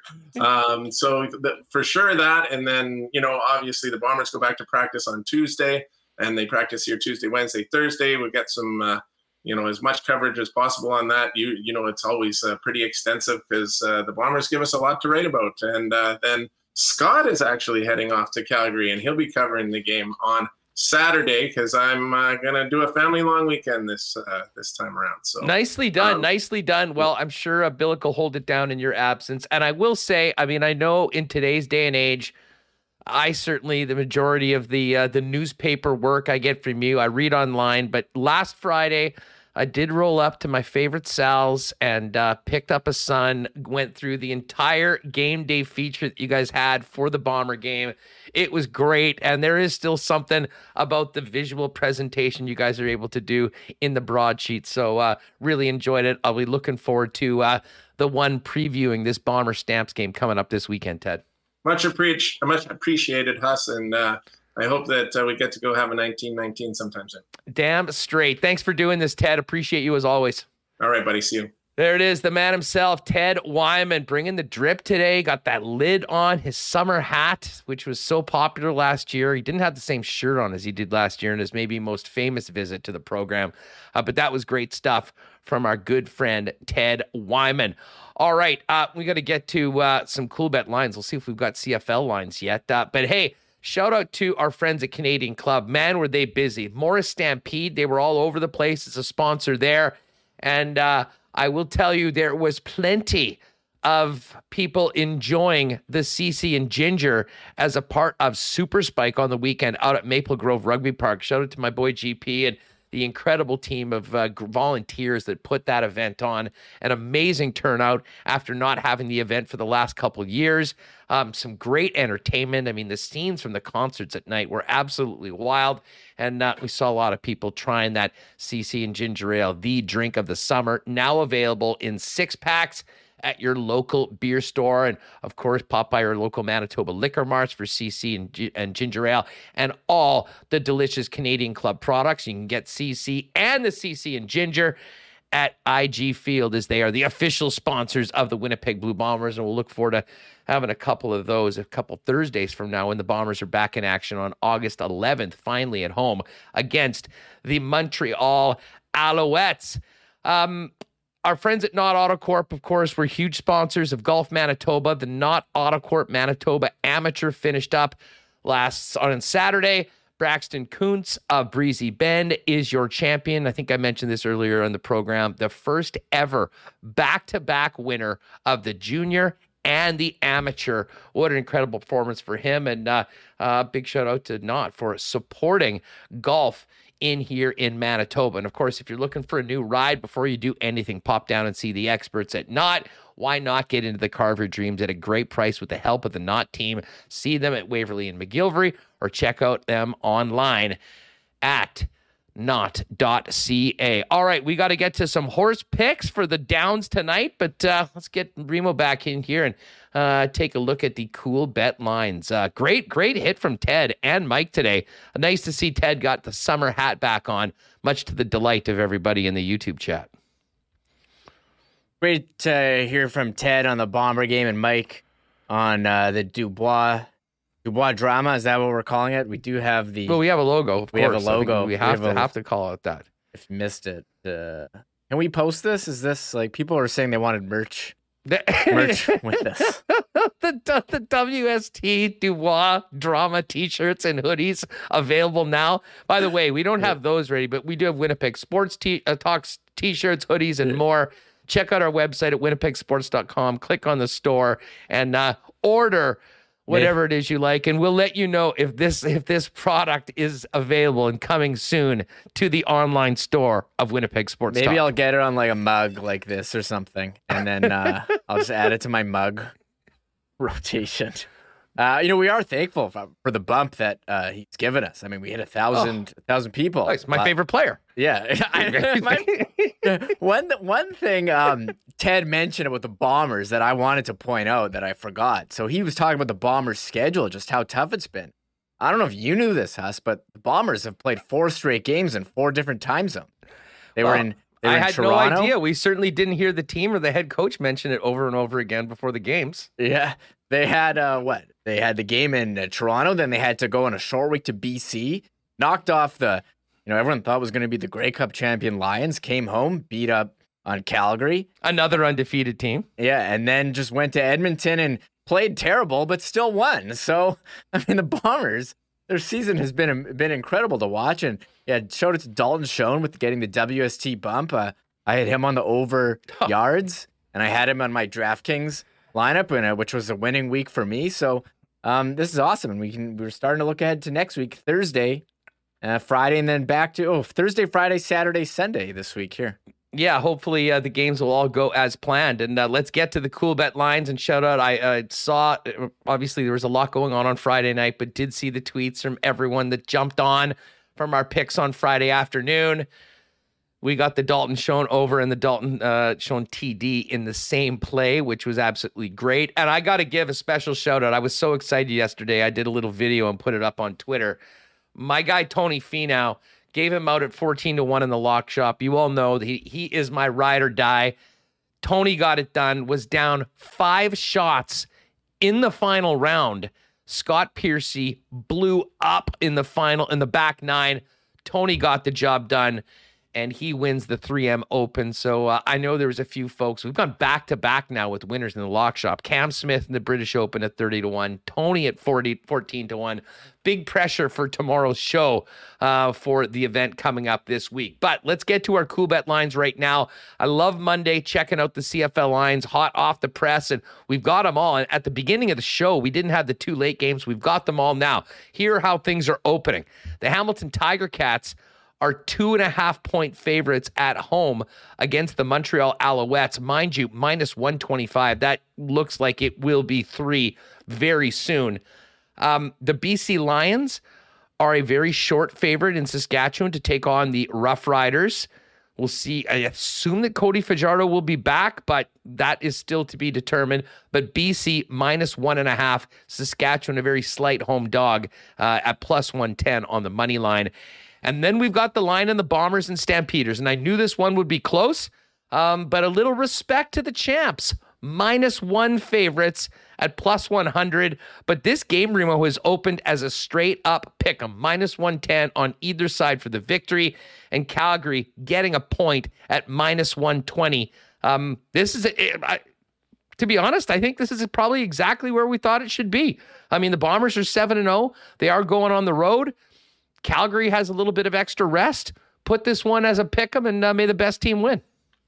Remember the last time the Bombers played a team off their bye after traveling? It was against BC, and they went and stomped them. I'm very curious. And they were underdogs that time. And they were underdogs, so I'm curious to see how this line moves. We'll wait and see also about the Bombers' injury. Is Jeffcoat going to be back? They're off today. Ellingson, I mean, he eats up all those targets. Would probably help Zach distribute the ball a bit more. So I know I don't mind taking Calgary at home. I find it hard to bet against the Bombers as well, but I want to see what their lineup is going to be before I would jump on anything. Yeah. No one's getting rich betting against the Bombers. I'll tell you that much so far this season. Final game is the game on the 31st.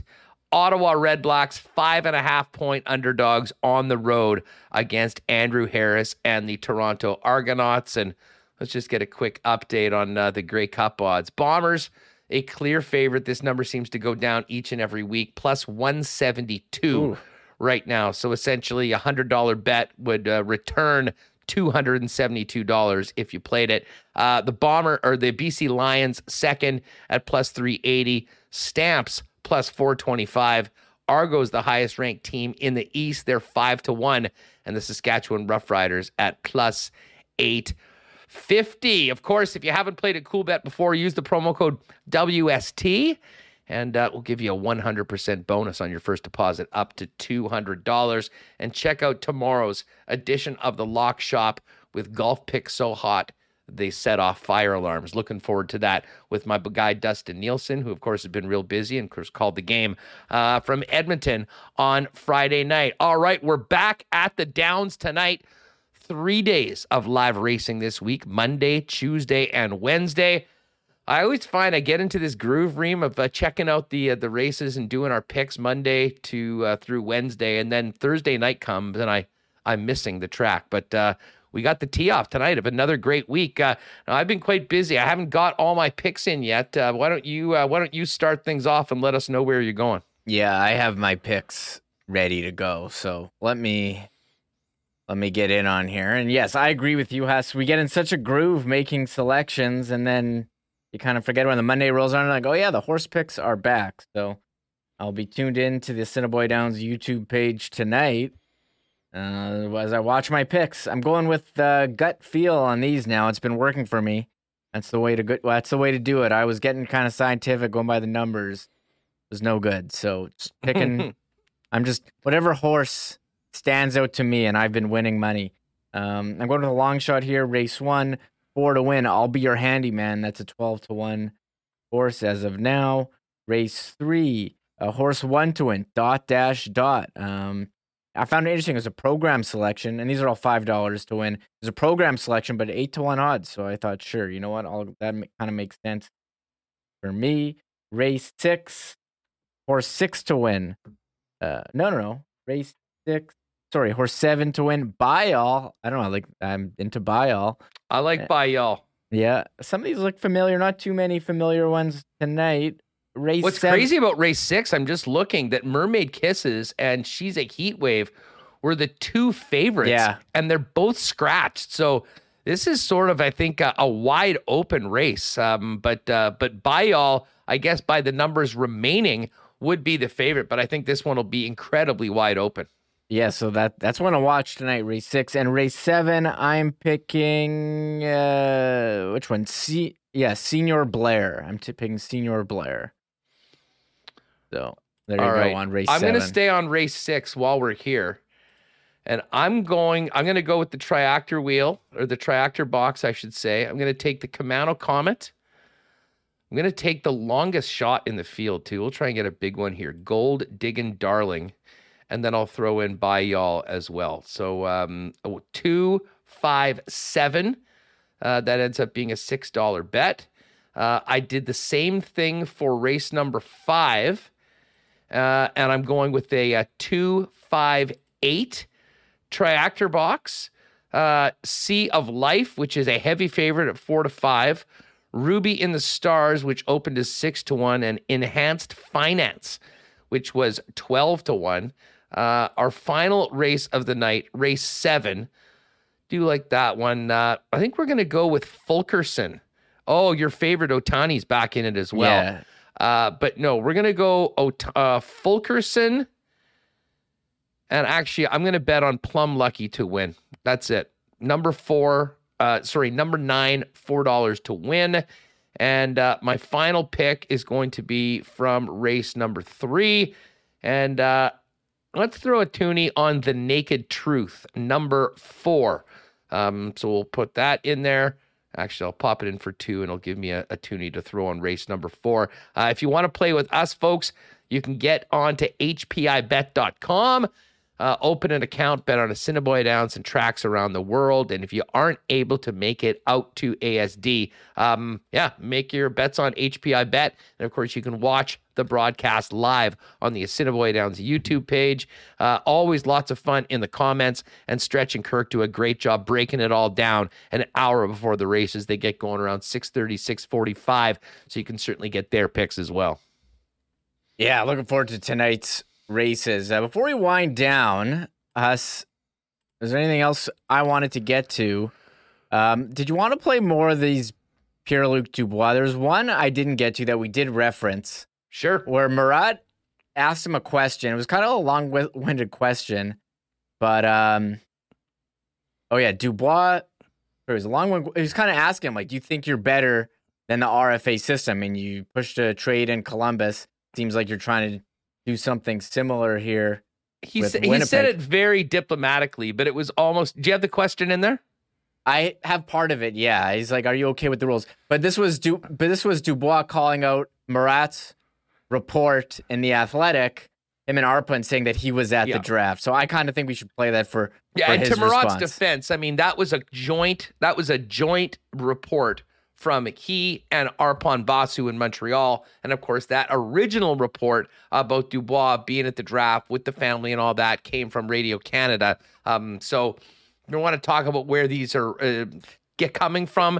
They're coming from Murat. It wasn't like he just got that on his own. Yeah. Well, here's the question. One sec. I'm just wondering, based on everything that's gone on this summer, how you feel about that. Are you just a guy using all of the items, all of the options within the rule book to try to make the best situation for yourself? Do you feel like teams should be able to own your rights until you're 25, 26, et cetera?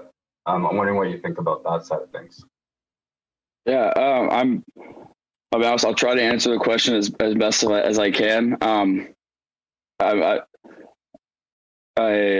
understood it. I'll try to answer as best I can. I think, well, first, I don't have any issues with the rule. The rules are rules. I mean, at the end of the day, I'm not somebody that tries to change it. It is what it is. But I mean, except from working out this summer, I haven't really done much to influence anybody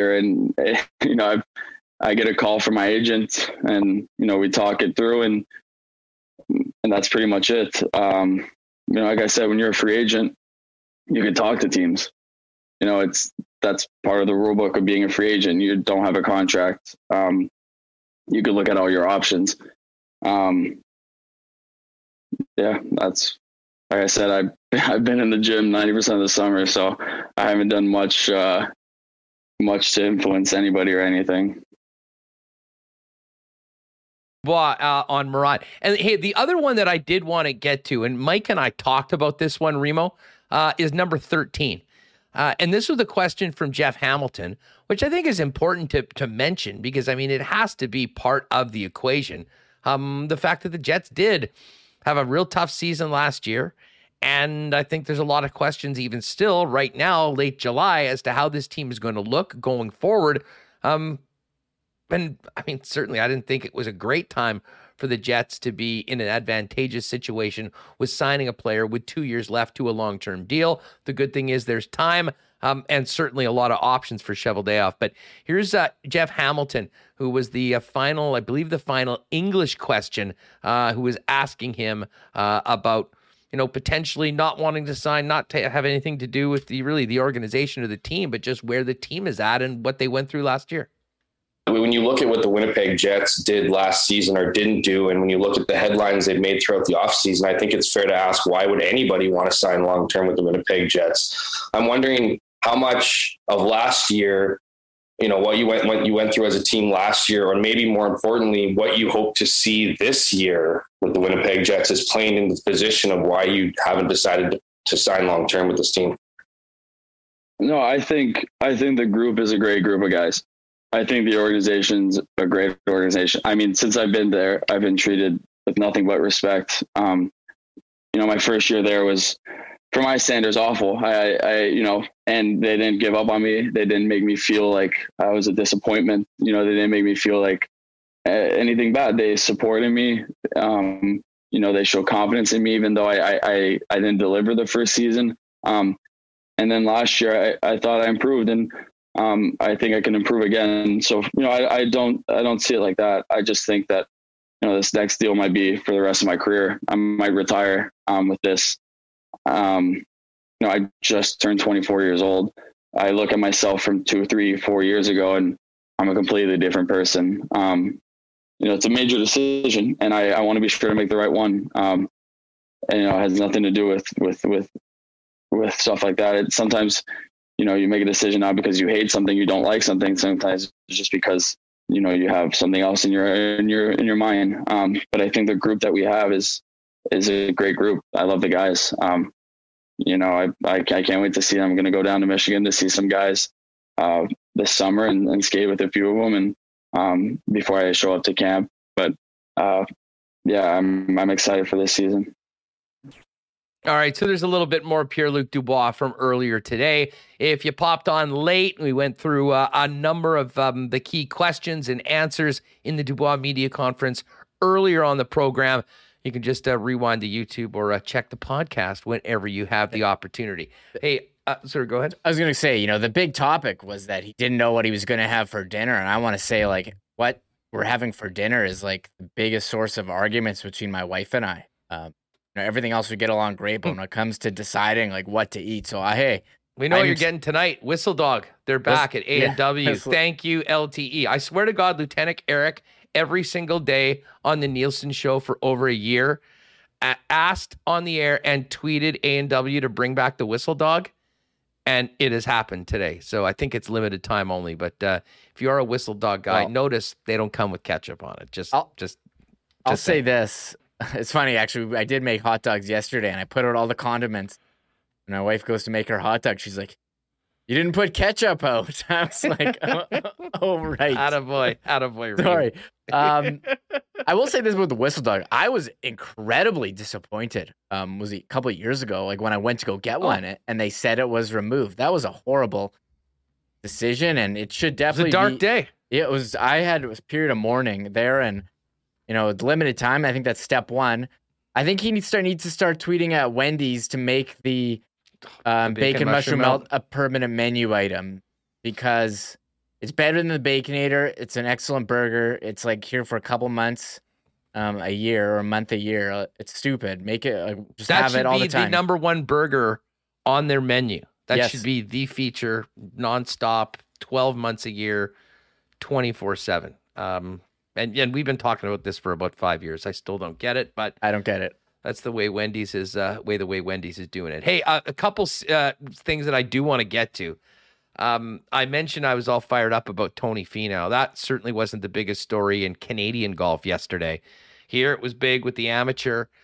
But Brooke Henderson is now a 2-time major winner. What an incredible tournament she had overseas at the Evian. Back-to-back 64s, was the best 2 opening scores in the history of a major. And then after a tough front 9 with a bogey and a double bogey, she birdied 3 of the last 5 holes, including a birdie on 18 to win her second major. She is the most decorated Canadian golfer of all time and now has her second major for the trophy cabinet. So huge shout out to Brooke, the queen of Canadian golf. And I know we don't talk a lot of track and field, Dream, and I would imagine if this was 10 or 20 years ago, this story would be even bigger. But Canada wins the 4x1 at the World Championships. It didn't go well for the Canadians as far as the individual event, but a gold medal for the most exciting relay in sports is huge. Andre DeGrasse just outlasting his opponent at the wire for Canada to win gold. I love watching him run that last leg, and you see the acceleration, and he burns by his opponent. So he's been doing this for a couple of years in Canada, the 4x100, pretty awesome. Huge event there in Eugene. My dad has been keeping me posted with all the updates. So couple notable things coming out of there.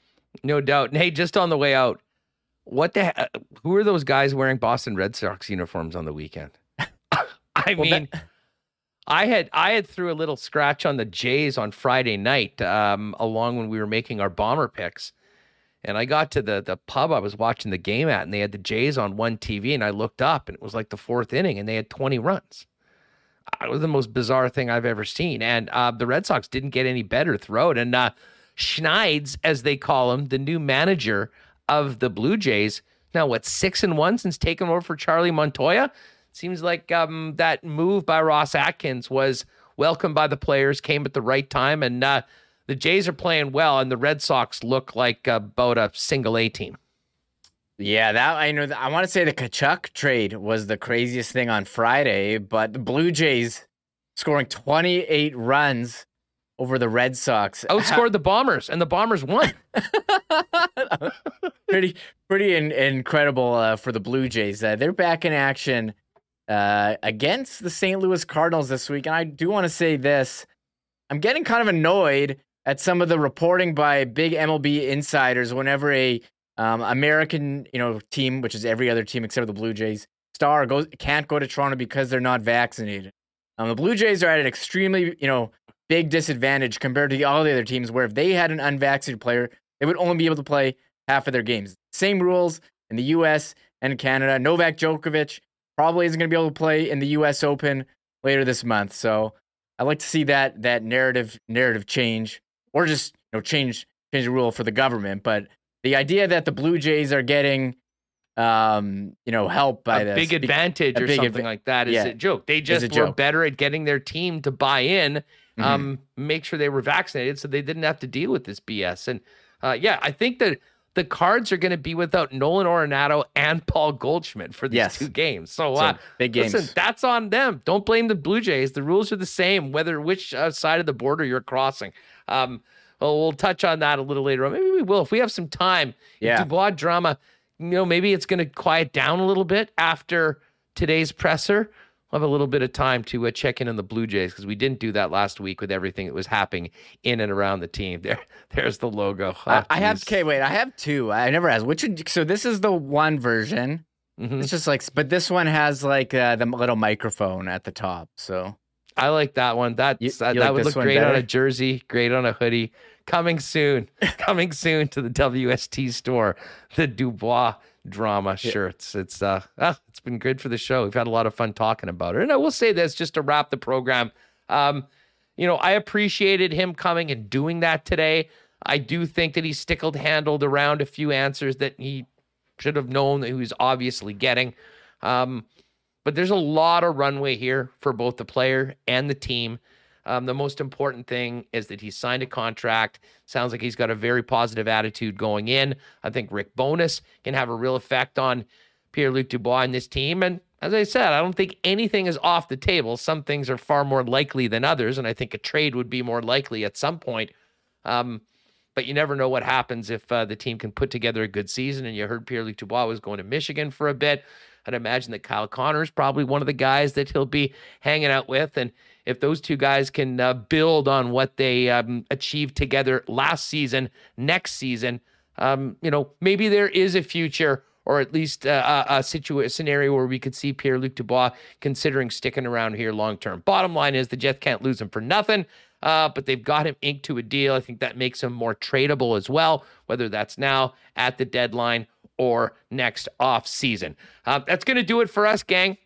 Thanks to everyone for joining us. Another great turnout today. If you haven't already, make sure you subscribe to the channel. It is totally free. Hit that red subscribe button and follow us on your favorite podcast feed as well, so you get the audio feed. And speaking of the podcast, we got to get that up, so we'll rip out, but we'll be back tomorrow. I think we might have, is Weber coming on tomorrow?